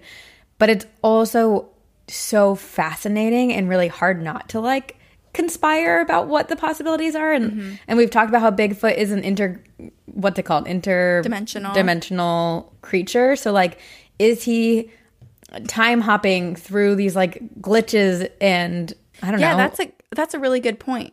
Because I was thinking very much like speed in which something can move is beyond what we can understand, or that a being could basically wear some sort of invisibility cloak and it looked like a force being sucking this person back, but really it's just this invisible creature pulling someone. Right. But I like what you're bringing up, these like portals, this ability to open up this space, these like little wormholes. And do they function on their own? Do they suck people in? Like, is it unintentional? Like, is a being actually opening this portal? Or does the portal just exist and people accidentally step into them and are thrown all over the place? And you're basically caught into this like jumper-like loop. I was thinking Bigfoot is creating them, because especially with like the fact that these dogs that are trained to smell scent can't find it anymore and it just like disappears. I don't know. I mean, it's not outside of believability that there are portals. You just with all the energy and like the vortexes. Yeah, I mean, I believe it. People lose time all the time in these places, and it's like, this hike was 2 miles. Right. How did you disappear for 4? And dogs are also so sensitive. So many animals are so sensitive. Like, animals know when a storm is coming, and humans can't necessarily, in our own natural body, predict that or feel that. So it makes me wonder too if, the Bigfoot thing is, I think, something that makes sense with the dog's reaction. But on the flip side, are they just sensitive to the vibrations, to the energy change, and they just know not to go somewhere because there's a portal nearby? Right. Oh. But anyway, this is all so sad how many people have gone missing. So I want to talk about a few survivor stories. Not that it will cheer you up that much, because it's quite disturbing what these people have gone through. But one case is that of John Doe. So John Doe is a pseudonym because for his privacy, his name was never published. But he was 3 years old and he was out with his family when he abruptly disappeared near a fly fishing river. A search party's formed immediately. They're like, oh my God, fearing the worst. Like, did he wander into the river? Did he drown? What happened to him? Did someone kidnap him? And then 5 hours later, they find him. He was standing in the middle of a grove of trees and he was confused. Were they berry trees? No. Well, at least in what I saw, there was no defining type of tree or bush. But what Little John told the investigators baffled everybody, because he said that he saw a woman who looked just like his grandmother, and he thought it was his grandmother. He followed her to the mountain, up into the mountain. Then they went into this room, and he said that he thought, from his description at least, the investigators dubbed it to be some sort of underground bunker of sorts, because when Little John was recalling this, he said that he could see the entrance and he knew that it was daylight outside because he could see the light outside. But that inside of this room, there were a bunch of motionless robots that looked like people, and that there were these dusty weapons and purses leaning against the wall. And then he said at some point, the woman is, she's like getting up on a ladder or like stepping up onto something, and the light behind her head shows that she's like glowing. She's beginning to sparkle, almost like a hologram. And then in this moment, this little 3-year-old realizes it's not his grandma. So he's obviously distraught. He's concerned and upset, because he's actually now knowing that he's with a stranger away from his family. And this woman, she lays down a sticky piece of paper on the floor and she asks him to poop on it. And she also has him lay down so that she can examine his tummy. And he's scared. And I think he did lay down, but he said he wouldn't poop. And there's not extreme detail because he's 3 years old as to what happened when he was being, examined. But oh my God, it's a bit concerning. And so the woman, because he's not pooping and he's scared, she becomes frustrated, and she tells him that he's from outer space. He was planted in his mother's womb and he needs to comply. And he didn't. He was scared. And so this woman eventually is like, okay, just go wait in the trees until you're found. And that's exactly what he did. So that's why he was just standing right there in the middle of the trees, just waiting, all confused and scared when they found him. Whoa. Wild tale, right? Sounds like, okay, this is crazy. I mean, but also like it's so specific that I know like children have crazy imaginations, but the specificity of all of it is almost hard to discredit. True.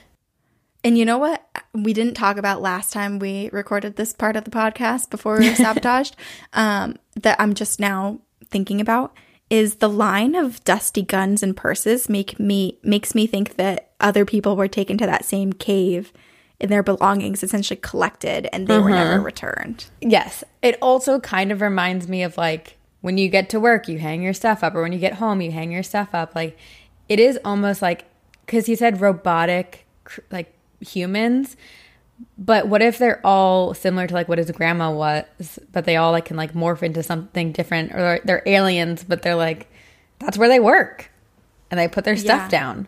Creepy. And then what's even creepier, what I'm going to tell you, and this might make sense as to why this person looked like his grandma. And this gives even more credit to John's story. So once John is discovered and they realize what happened to him, John's grandmother is like, oh my God. Because she and her husband, John's grandpa, had been in the same area, same like general area, camping within that year prior to John's disappearance. And she had woken up in the middle of the night, like late at night in the darkness, being dragged out of her tent. And then she doesn't remember anything at all. So she's dragged out and then black, no memory. And then she finally wakes up again and she's face down, half outside of the tent in the dirt. And it's daylight now. So a bunch of time has passed. And the base of her neck hurts. And then she's feeling really ill. She's got this horrible sick feeling. So her husband, obviously she wakes him up and is like, help me. And he examines her, and at the site of her pain in the base of her neck are these 2 small holes, like prong marks. Oh. And the only thing she could remember that was off that day before was that at night, before they'd gone to bed, before she was dragged out of the tent, they, with the flashlight, they caught these red eyes in the flashlight, and they just had assumed it was like a deer with the reflection just showing red. But that was the only thing that they thought was out of the ordinary, or could have been out of the ordinary for them that night. It's so creepy. I have so many questions, because it's like, did they clone her, or is she an alien as well? And like, it runs in the family, and multiple people in that family have been planted by aliens. Or like, was she genetically studied, and then that made them plant the grandson as a alien child? Right. I don't know. There's so many. I feel like there's so many deep, deep webs I could string along with this. Yeah. No, that's a good point, because, yeah, I think just like from a basic observation or basic theory, I would think, oh, they took her identity. They were able to copy her DNA in some sort of form to present themselves as a familiar being to this child, which means that the child was marked early in advance to basically go missing, like months and months before they had planned to abduct John. But then you make a good point. Like, John, if he was what the woman said he was, which was this alien that was implanted into his mother's womb. Right. Is that the case for everybody in his family? Like, do they just not know? Because, like, they wouldn't know. You're not... Who knows? I would love to be an alien child. Remember when I thought I was an alien for a minute because 23andMe couldn't collect my DNA? They were like inconclusive the first time I sent it in. And I was like, I knew something was off. Turns out I'm not. Okay. Another case of a child that had disappeared and then was found is that of Catherine Van Alst. She was 8 years old when she went missing in Devil's Den Dam in Arkansas back in 1946. And she was playing with her brothers. They were near some boulders, rocks. And then boom, she's gone. And a search party is formed. Just like in all these other events, like immediately people are looking for her. And this search went on for days. And on the 6th day, 20 to 30 miles away by foot, and it was something like seven air miles if you'd flown a direct path and not taken a train, and then 600 feet higher in elevation, they find her. She's barefoot. She's in her swimsuit. She's just in a cave. And when they come up to her, she goes, "Here I am." Oh, that's so chilling. Yeah, it is. Like, it's very creepy. Like, she was expecting them, kind of, but it wasn't like in a playful, like, ha ha, I was hiding. It was like, just like deadpan. Here I am. So Catherine says that she remembers sleeping in a warm, grassy field the very first night, and that she was drinking water from a clean pool, and she was eating berries. But she doesn't remember anything after that. So she was gone 6 days, and she only really remembers that first day. And what she was saying about the first day was a little odd too, like warm, grassy fields. Just everything was just slightly off from what I guess would make the most sense.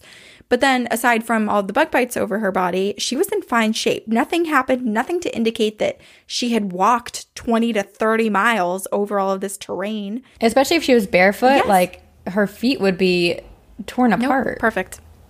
Bare feet were totally fine. She was fine. Bug bites, that's it. Whoa. No scuffs, no injuries, no beat up feet. 20 plus miles for this 8-year-old child. And in how many days?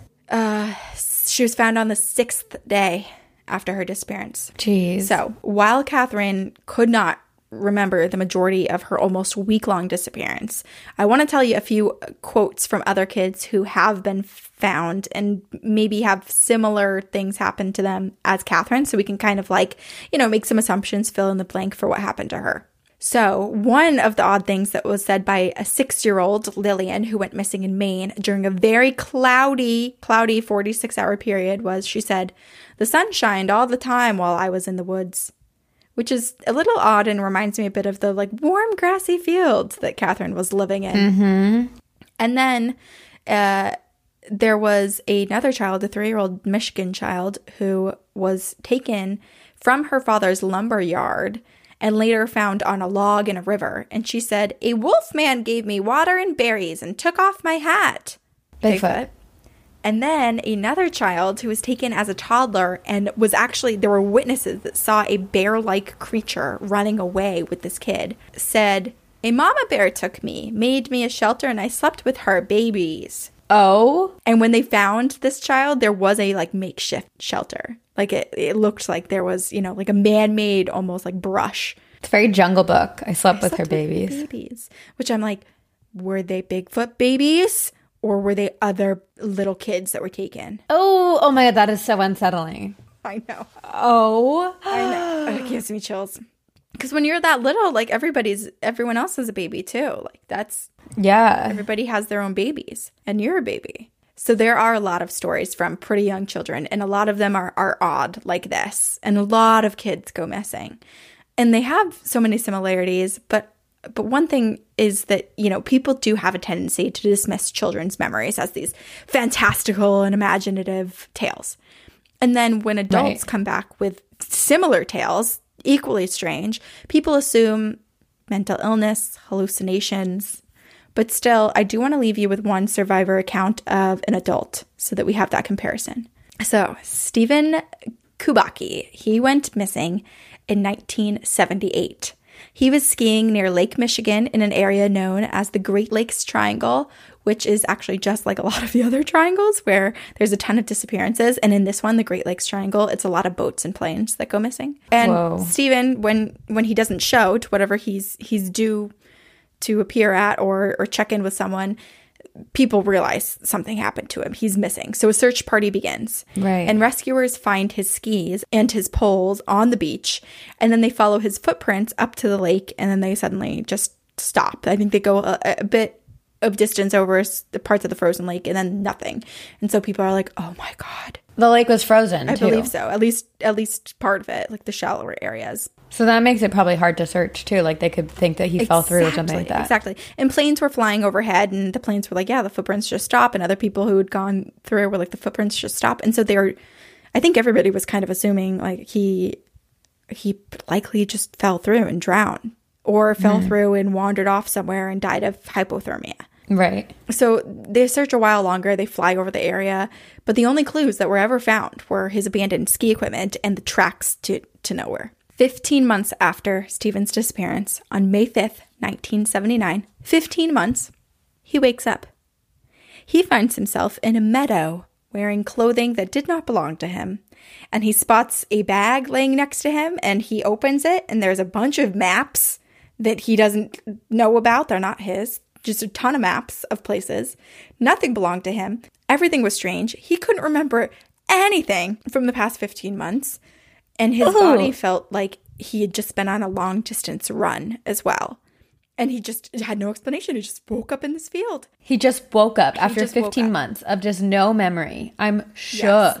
And the meadow was 40 miles away from his father's house. So you're like, okay, that makes, I guess, a little bit of sense. He's like kind of nearby home still. But it doesn't make sense because while he woke up 40 miles away from his father's house, he was actually 700 miles away from where he disappeared in Lake Michigan. Huge distance. And it reminds me of that show, The 4400. If we're thinking there's like alien or like something supernatural involved in this, like where all of a sudden all these people just go missing and like everyone just lives for years thinking that they're dead or just gone, and then all of a sudden they reappear. They reappear. Yeah. I haven't seen 4400, but is that what it's called? 4400? I think it's 4400. Yeah. Do they reappear and not know that time has passed? Like, are they in the same clothes and everything? Yeah, they don't know. I don't know if they're in the same clothes, but they don't know how much time has passed. Then they all have like superpowers that they start to like cool. realize that they have. Well, because one of the things I was thinking with this guy too, with Stephen, is that, you know, he wakes up with all different clothes and all these maps. So immediately my mind goes like Guardians of the Galaxy, like Journey to the Center of the Earth. Like he's on a quest. And there is, I can't remember the name of it, but there's this one essentially like mental illness that people dissociate from their own personality and forget every piece of like context as to who they are and what their life is. And it does contribute to, or I guess like is the reason for some people's disappearances out there, and you know they'll eventually be found and treated. But for Stephen, he finds his way to his dad's house. He knocks on the door. His dad's astonished to see him. And I think he gets checked out and he's no psychological problems. He just doesn't know what happened. He doesn't remember anything. And it really freaked him out. And he was pretty unwilling to talk about it. And even Dave Paulides, he had reached out to Stephen, but Stephen was like, no, thanks. Conspiracy wise, it makes me almost think that he was cloned and it took 15 months for the aliens to teach this new clone like who he was. Oh, Sabrina, you just freaked me out so much. This is like that, oh God, what's that show? It was so weird with... Oh, I remember. It was on Netflix, right? Yeah. Why can't I remember his name? He's like it's the actor that never ages. Living with Yourself. It's, what's his name? Paul Rudd. Paul Rudd, yes. Where basically like he does go to get cloned, but they mess up and don't murder him, and so it's basically him and his clone living together and like trying to retake over their own life. Oh my gosh. Oh yeah. So yeah, maybe, I don't know, but basically Stephen went on to live his life. He 4 years later had gotten his master's in linguistics and then his PhD in clinical psychology, which I believe he had been, working towards studying those things prior. And what happened to him remains a mystery. And these cases and the thousands of other cases of missing persons in national parks and wild land have too many similarities and too many odd and unexplainable events. And there are quite a few theories that have risen. We've already mentioned aliens and Bigfoot. And quite possibly all of these theories or all of these conspiracies could be correct, because with the thousands of people who have gone missing, I think it to be quite possible that there is more than one paranormal being or occurrence at play here, right? Yeah. There could be many. Yeah. So I want to just quickly go through some of these conspiracies. So the first is what we've, kind of been alluding to this whole time, which is Bigfoot. It's the original theory that led David Paulides to this case. Bigfoot or Bigfeets, they're capturing these people, especially young children, and in some cases the children are taken care of and later found, and in other cases they're never seen again. Another theory is alien abductions. So people vanishing without a trace. People are like, oh, well, seemingly plucked from the sky. So you think aliens above. And it's believed that in these wooded areas, in these national parks, possibly because there are so many occurrences with like rock bed and boulders nearby, that something about this is more attractive to alien beings or like helps them in some way to come down and visit us. Or the vortexes, the energy. Yes, exactly. And we talked so much about ley lines before, and I wonder if there's something to do with like the minerals and whatnot for whatever aliens are using to get around. But then another theory is like, these are more unpopulated areas. It's a perfect spot to pick someone up if you're a UFO trying to zip, grab someone. You're not going to be seen. Another theory is some type of interdimensional being, which honestly could be either the alien or Bigfoot theory as well. But people, being able to take on the shape of someone else, a familiar family member, or possibly no shape at all, and being this invisible force dragging someone back and snatching someone from their place with no witnesses. Could it be that there's something that has these sort of powers of invisibility? Any of these could account for missing time, for the treacherous terrain and far distances in which people are later found, for strange markings and missing clothing. But beyond these theories, there lies one more theory. One a little less paranormal, a little bit more grounded in our reality, but possibly, I think, a little more sinister. The cave system in the United States aligns quite nicely to the locations of missing people. So the thought is, could people be wandering into these caves and getting lost? Yes. But at the rate in which people are vanishing, it makes a little more sense that there's actually something working from within the cave, something that's hunting these people down, bringing them into the deep depth darkness, these layers, and doing what they want with them. And more recently, if you have social media, if you have like TikTok, if you've just been reading some, like gossip, celebrity news, whatever weird news, you probably have seen that there have been a bit of discussion around what quote unquote feral people and cannibals living in these really wooded areas.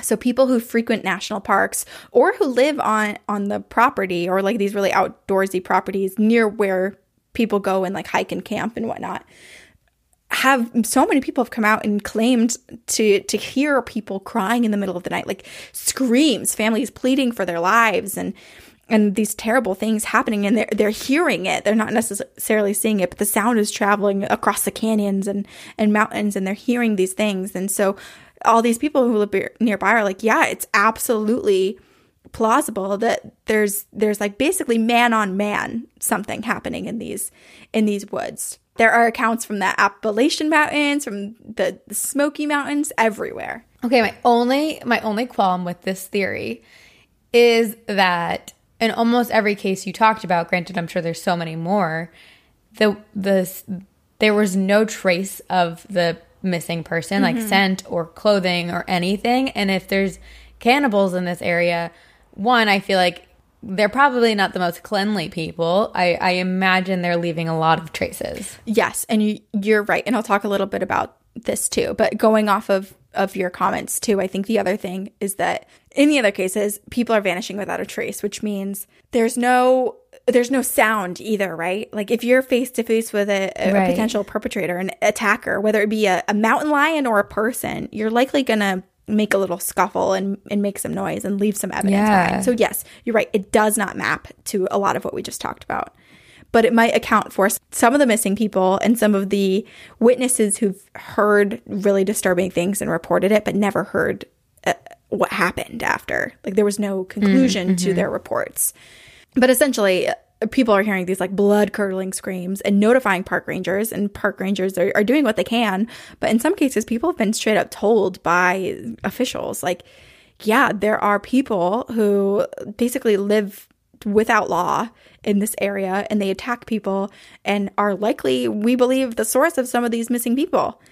But it's really kept under wraps because the national parks industry is $1 billion industry, and they don't want to scare people away from visiting. There have been claims by a couple people, a little bit older in age now because it was from a few decades ago, but people who said that a few decades ago when tourism was like really popping and it was blowing up to basically visit all of these parks and becoming more of an attraction, that some of these people were hired out by whoever, the government, the national parks, whatever, hired out to go in and hunt down these attackers, these quote feral people. In some cases, people who were said to have been hired, and again, this is all hearsay, like there's no official reports, said that they did find human remains and they did find some like cannibalistic communities who had attacked these people. And sometimes there are survivors who say that they had been attacked by naked men, but they had escaped, or that they could feel and sense that they were being followed for a while, but didn't actually end up seeing anybody, but just like knew that they were being like basically followed and hunted. Oh my gosh, that's so creepy. So creepy. But it also leads me to ask, okay, so I just watched Wrong Turn. It's a movie on Amazon Prime, basically about this group of like the classic horror movie, like a group of young adults who go hiking in the Appalachian Trail, and one by one they're sort of like murdered and picked off by this tribe who had broken away from society 150 years ago and are just like killing people who enter onto their land and don't abide by like their laws and their rules and their order. So part of me is like, yeah, I think this is what people are alluding to, this like weird cannibalistic, torturous society that just plays by their own rules. I would be okay with this theory to some extent if it wasn't like they were hiding behind a tree to jump out and scare a family and then the kid never jumped out, you know? It's not like they're in a place that, you know, I feel like a lot of these happen on like hiking trails or like in places that are publicly walked upon. If it is human, which it doesn't really sound like it is, because most evidence leads to the conclusion that it's not. If it was, it's very like Deliverance Hills Have Eyes-esque. And what makes more sense is actually that it's not people, right? It is something way more paranormal that we don't understand. Yep. Well, we don't know, but what we do know is that 1,600 people go missing from state parks each year, hundreds of which are never recovered. And the few of those that do come out, of those few, some of them have very strange tales to tell. So if you decide to venture off into the wilderness, stay close to the people who you are with. Do not go off the marked path and pray that nothing has made you its target. The thing that makes me even more unsettled about this whole thing is that a lot of the experiences, maybe except for the guy who you said disappeared for 15 months, were with other people. He was the only one that was like alone. And that makes me scared because I always say, like, stick with your buddies and you'll be fine. But it's not necessarily true. It's not true. Yeah, because so many of the kids, too, it's like the parents are like, we were watching our child. And not only were we watching our child was 2 feet away from us. So we didn't have to have our eyes, like, staring at our child the whole time. 2 feet, and then a moment passes. Why, okay, have an idea. Leash if kids? You go on a hike, leash yourself to everyone in your group. Oh, yes. Because then if someone gets sucked into something, then you all go. And that exists. Or we're just going to hear, like, the next Diet Love pass, like, group goes missing. Eek. I guess there's no right answer, but if you're really scared right now, just think the chance that you're going to go missing is slim to none. And there's just as much of a chance of something happening. Maybe this is going to make everybody, it's worse. It's more paranoia. I was going to say, it could happen anywhere. But now you're just afraid of life entirely.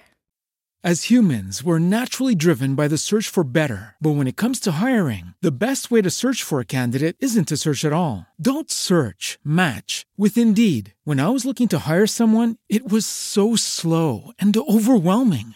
I wish I had used Indeed. If you need to hire, you need Indeed. Indeed is your matching and hiring platform with over 350 million global monthly visitors, according to Indeed data, and a matching engine that helps you find quality candidates fast. Ditch the busy work. Use Indeed for scheduling, screening, and messaging so you can connect with candidates faster. And Indeed doesn't just help you hire faster. 93% of employers agree Indeed delivers the highest quality matches compared to other job sites, according to a recent Indeed survey. And listeners of this show will get a $75 sponsored job credit to get your jobs more visibility at Indeed.com/podcast. That's Indeed.com/podcast. Terms and conditions apply. I have a listener story. And with conspiracies, I mean, paranormal in general, I feel like is just a conspiracy. Well, our podcast is. I feel like we make up conspiracies about the paranormal all the time. But so are cryptids. They're kind of like, are they real or are they not? So this is from Josie, and it's called Freaky Things Near Skinwalker Ranch. Ooh, okay. Hey, Corinne and Sabrina. I love the show. I just re-listened to the Skinwalker Ranch episode, and I have some stories sort of relating to that. It is just a minefield of crazy things. My best friend's family used to live in a small town in northern Utah, pretty close to Skinwalker Ranch. They moved to the city, but still owned their ranch, so we go up there a lot. My friend and I would spend weeks there tending to the horses in the fields. It's one of my favorite places in the world, but it's creepy AF. I rarely have nightmares, but I do when I'm there. And it's always about something trying to get inside, through the windows, or through the cellar with a well in it, or basically anything that can open to the outside. Whatever it is, it wants in. When I described my dream to my friend, she told me she's had similar dreams all growing up. We've heard footsteps inside, even though it was just the two of us and the dog in the same room. Sometimes the footsteps would stop in the room we're in, and the dog would just bark angrily in the air. Unexplainable things happen there all the time. Headlight-sized lights shoot out of the ground, and similar orbs of light float through the fields. There are tons of UFOs, but they're not necessarily alien-like. This is probably the freakiest thing, but I just want to describe my friend really quickly. She is extremely logical and pretty dang serious, so she's not the type of person to lie or exaggerate to make something seem more interesting. This topic is something she would never joke about. So, one day, she saw a massive, weird-looking wolf with disgusting reddish fur in their field, walking unnervingly slow. It went behind a tree, but it never came out. She ran out there to look at the footprints, but there was nothing in the dirt, and footprints are pretty easy to find in the dirt there. She said her cousin saw the same thing that day, and he refused to leave the house afterwards. One of the Skinwalker Ranch stories told out there says that the wolf thing was tame, but it wasn't a dog, and they can pet it, but it was really disgusting. One day, it attacked a calf, trying to kill it, so the dad shot it with a shotgun at close range, and the flesh just fell off. And the creature walked away. And they said the chunk of flesh that fell off smelled like rotting meat, even though it was fresh. Well, thank you for reading this email, and thank you for all the spooky content you bring us year-round, Josie. Oh my, I can't even, okay. So many thoughts, and this is actually changing a little bit of what I thought skinwalkers to be. Because before, just as a quick reminder, skinwalkers are essentially these like people that are turned cannibalistic creature. This is making me think less of like a human and more of skinwalkers being this alien creature that we can't understand, because the fact that skin can just drip off of it and just detach and not affect it at all is making me think that the creature itself, and just stick with me for a minute, but the creature itself is more like Fart from Rick and Morty, where it's just this like gaseous being or being that we can't see, and it just can take on whatever appearance or like whatever earthly materials it needs to protect itself and have some sort of visual appearance. But that actually like slicing at it or doing anything to its physical body doesn't do anything to it at all, because it is not of flesh. It is gaseous or just little pixelated being. I don't know. Or similarly, like I like what you're saying, because it's like it's collecting something else to wear upon itself. Like skinwalkers, maybe it really is something wearing the skin of something else. Like the Tokolosh. Because they say skinwalkers are humans who can like shapeshift into these wolves. But what if they're not shapeshifting? What if they're wearing the skin of something dead, you know? Oh, it's all just so gross. And just the smell of it all, I think. I'm also curious what the non-alien like UFOs are. Josie, you need to tell us. Yes. Please do. We need to know. What does that mean? Like, I'm having a hard time picturing what it is, what the interaction with the land and people is like. I would love, okay, because Skinwalker Ranch is like a huge area. I would love, similar to like how Josie stays at her friend's place that's like right near Skinwalker Ranch, I would be down to stay somewhere up there. Josie, can we come to your friend's ranch, basically, is what I'm asking, and stay the weekend and just see the vibes? Because you know how like certain places, like when I was in Sedona, like it has just this feeling based on the energy there, like you just get a vibe from it, and I'm curious what it's like there. I feel you too. And the other thing with this is that generally, unless you open the door, like if you're inside locked in, you're generally safe. It's a little Black Eyed Kids-esque with skinwalkers, right? Just wanting to get in.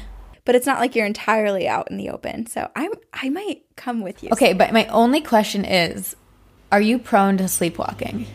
Yes. I don't sleepwalk often, but in my adult life, I probably have 2 or 3 times. And as a child, I did. Because I'm very nervous that if you're having this dream about something wanting to come in, what if you start sleepwalking and let it in? Oh my God. Okay, this is a situation that I will tie myself to you as we're sleeping. Tie yourself? Yeah, that's way better than myself. I was like, chain me to the bed, but then what if like a fire happens? And I can't tell you to give me like a dummy key to use to release myself, because I'm very high functioning. As you're sleepwalking? So I would just be able to use it in my sleep and get out. So yeah, just chain yourself to me. Put me on a leash. You have to wear bells. To your harness. You have to wear bells too. Yeah. So if you start moving. Oh, yeah.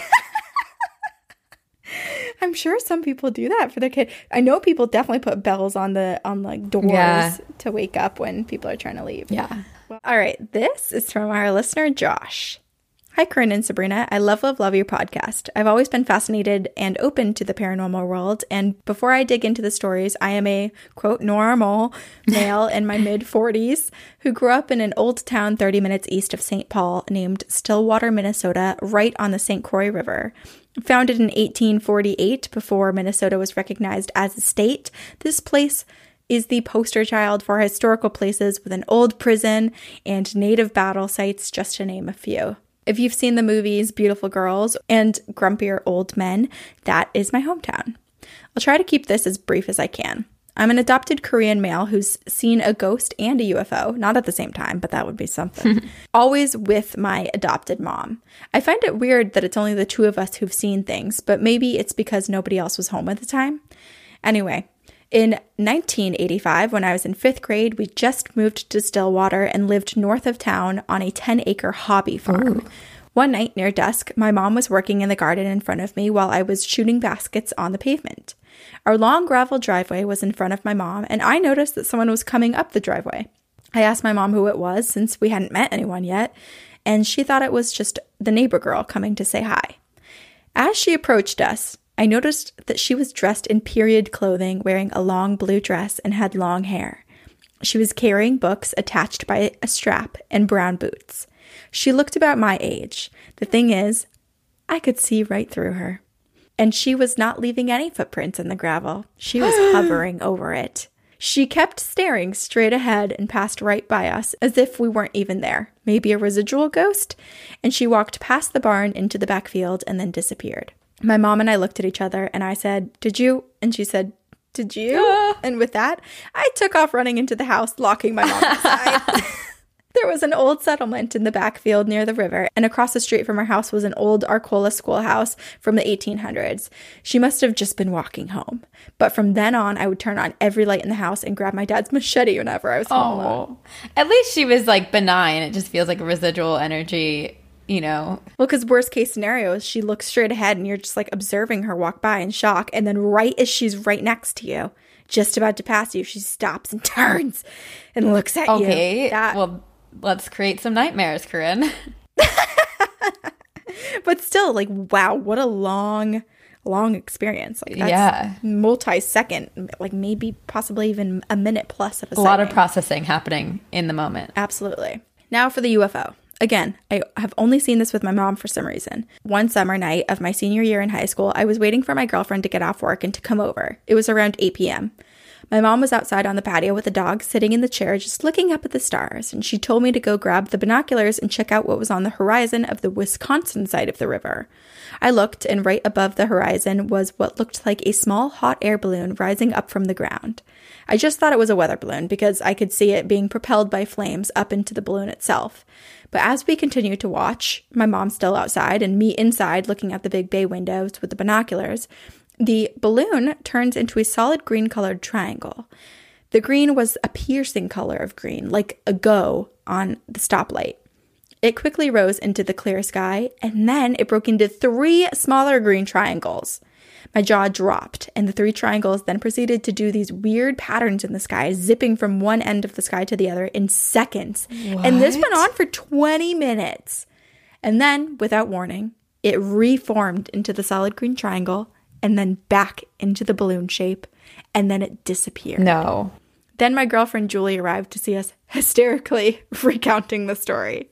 Finally, I was a camp director with the YMCA for 20 years, and the last camp I worked at was west of Minneapolis on Lake Independence. It was a smaller camp, only 40 acres, but it had a deep history of being built on native land, so I was told. One of the cabins, Cabin 13, I heard wild stories about in particular, from former and current staff. And remember, after seeing what I saw growing up, I totally believed it.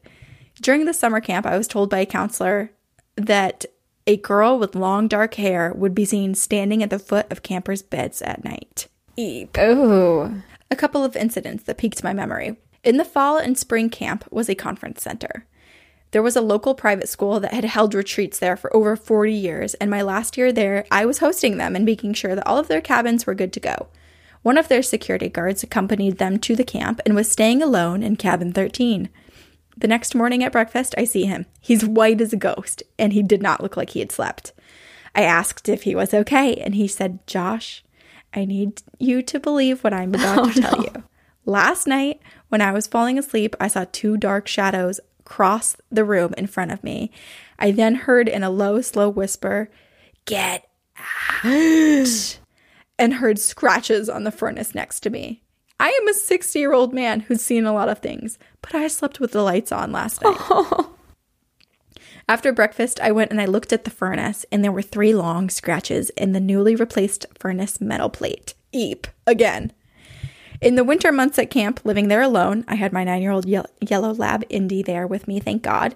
It would freak me out when we would walk at night near Cabin 13. One night, when I was the only one there, We were on a walk near the summer office with cabin 13 directly to my right, about 30 feet away, when the hair on Indy's back went straight up, and he's staring now aggressively at cabin 13. I turn, I look, I see the lights of the cabin flicker on, off, on, and then off. And I know that all of the doors of the building are locked and that there are no footprints in the snow on the path. So I freak out, I haul my ass, nearly beating my dog back to my own house. There are so many more other stories I could tell you, but I'll save them for another time. Thank you for creating such a safe space for all of us to share our stories. Keep up the great work, and I'll see you on the other side. Josh. Where is this camp, and how do I actively avoid it and never send my future children there? Because that sounds terrifying. I can tell you where this camp is, because he said it's Lake Independence. Lake Independence. West of Minneapolis. I wonder if Nick's ever been there, because that's kind of near where he lives or grew up. Right. That cabin. I mean, and then of course it's cabin 13. I know. And it sounds like there's so many experiences that people have in there. Like the get out and like the scratching seems so different than the little girl standing at the edge of the bed. Unless the little girl is like a demon that's, you know, just representing itself. Yeah. Of it. Exactly. I know, I'm very curious. But regardless, it sounds like no matter what the experience or level of activity, it's not like gentle. No. Right? Like it's meant to be spooky. It's meant to scare you. First, the girl that was walking down the driveway, and then the UFO was like, these are multi-minute experiences. 20 minutes of this thing in the UFO one scares me because it's like 20 minutes of it like darting and like splitting into 3 makes me wonder how many people were abducted in that 20 minutes. So many. Or if we want to spin it into a nice version, you know how when you're on vacation, you can just like book an excursion. You can go kayaking. What if from another planet, this is an excursion and you can travel to Earth and basically get to go in your own little dune buggy spaceship and just go around and zip around as much as you want, drive the spaceship around Earth because nothing is powerful enough to stop you on Earth. I love the idea. That sounds very fun. Let's start packaging. Yeah. Can we be the alien adventure group? Oh, I think travel agent. This is us. Yeah. This is what we're into. We can show them. We will be the Earth liaison. Yeah. I can show them the world. I can show you the world. I also really like the thought of aliens just like zipping around in an obvious spaceship, but being like, it's fine. They'll never know because we're under the disguise of a weather balloon. like we can see the other version too.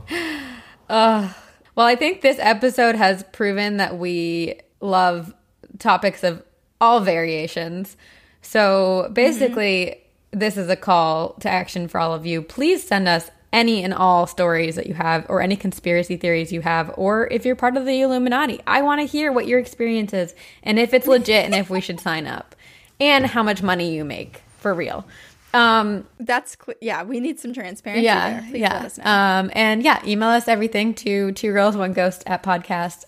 Whoa, what? 2girls1ghostpodcast@gmail.com. You can also rate and review us on iTunes. You can tell other people about us. We're not like the Illuminati. We're not underground. We're above ground. Please. There are other things. Social media. Yeah, you know the spiel. Thank you to Brooke Foster and Eric Foster at Upfire Digital for editing our podcast. We're so appreciative of you. And we will see you on the other side. Very spooky. As humans, we're naturally driven by the search for better. But when it comes to hiring, the best way to search for a candidate isn't to search at all. Don't search, match with Indeed. When I was looking to hire someone, it was so slow and overwhelming. I wish I had used Indeed. If you need to hire, you need Indeed. Indeed is your matching and hiring platform with over 350 million global monthly visitors, according to Indeed data, and a matching engine that helps you find quality candidates fast. Ditch the busy work. Use Indeed for scheduling, screening, and messaging so you can connect with candidates faster. And Indeed doesn't just help you hire faster. 93% of employers agree Indeed delivers the highest quality matches compared to other job sites. according to a recent Indeed survey. And listeners of this show will get a $75 sponsored job credit to get your jobs more visibility at Indeed.com/podcast. That's Indeed.com/podcast. Terms and conditions apply.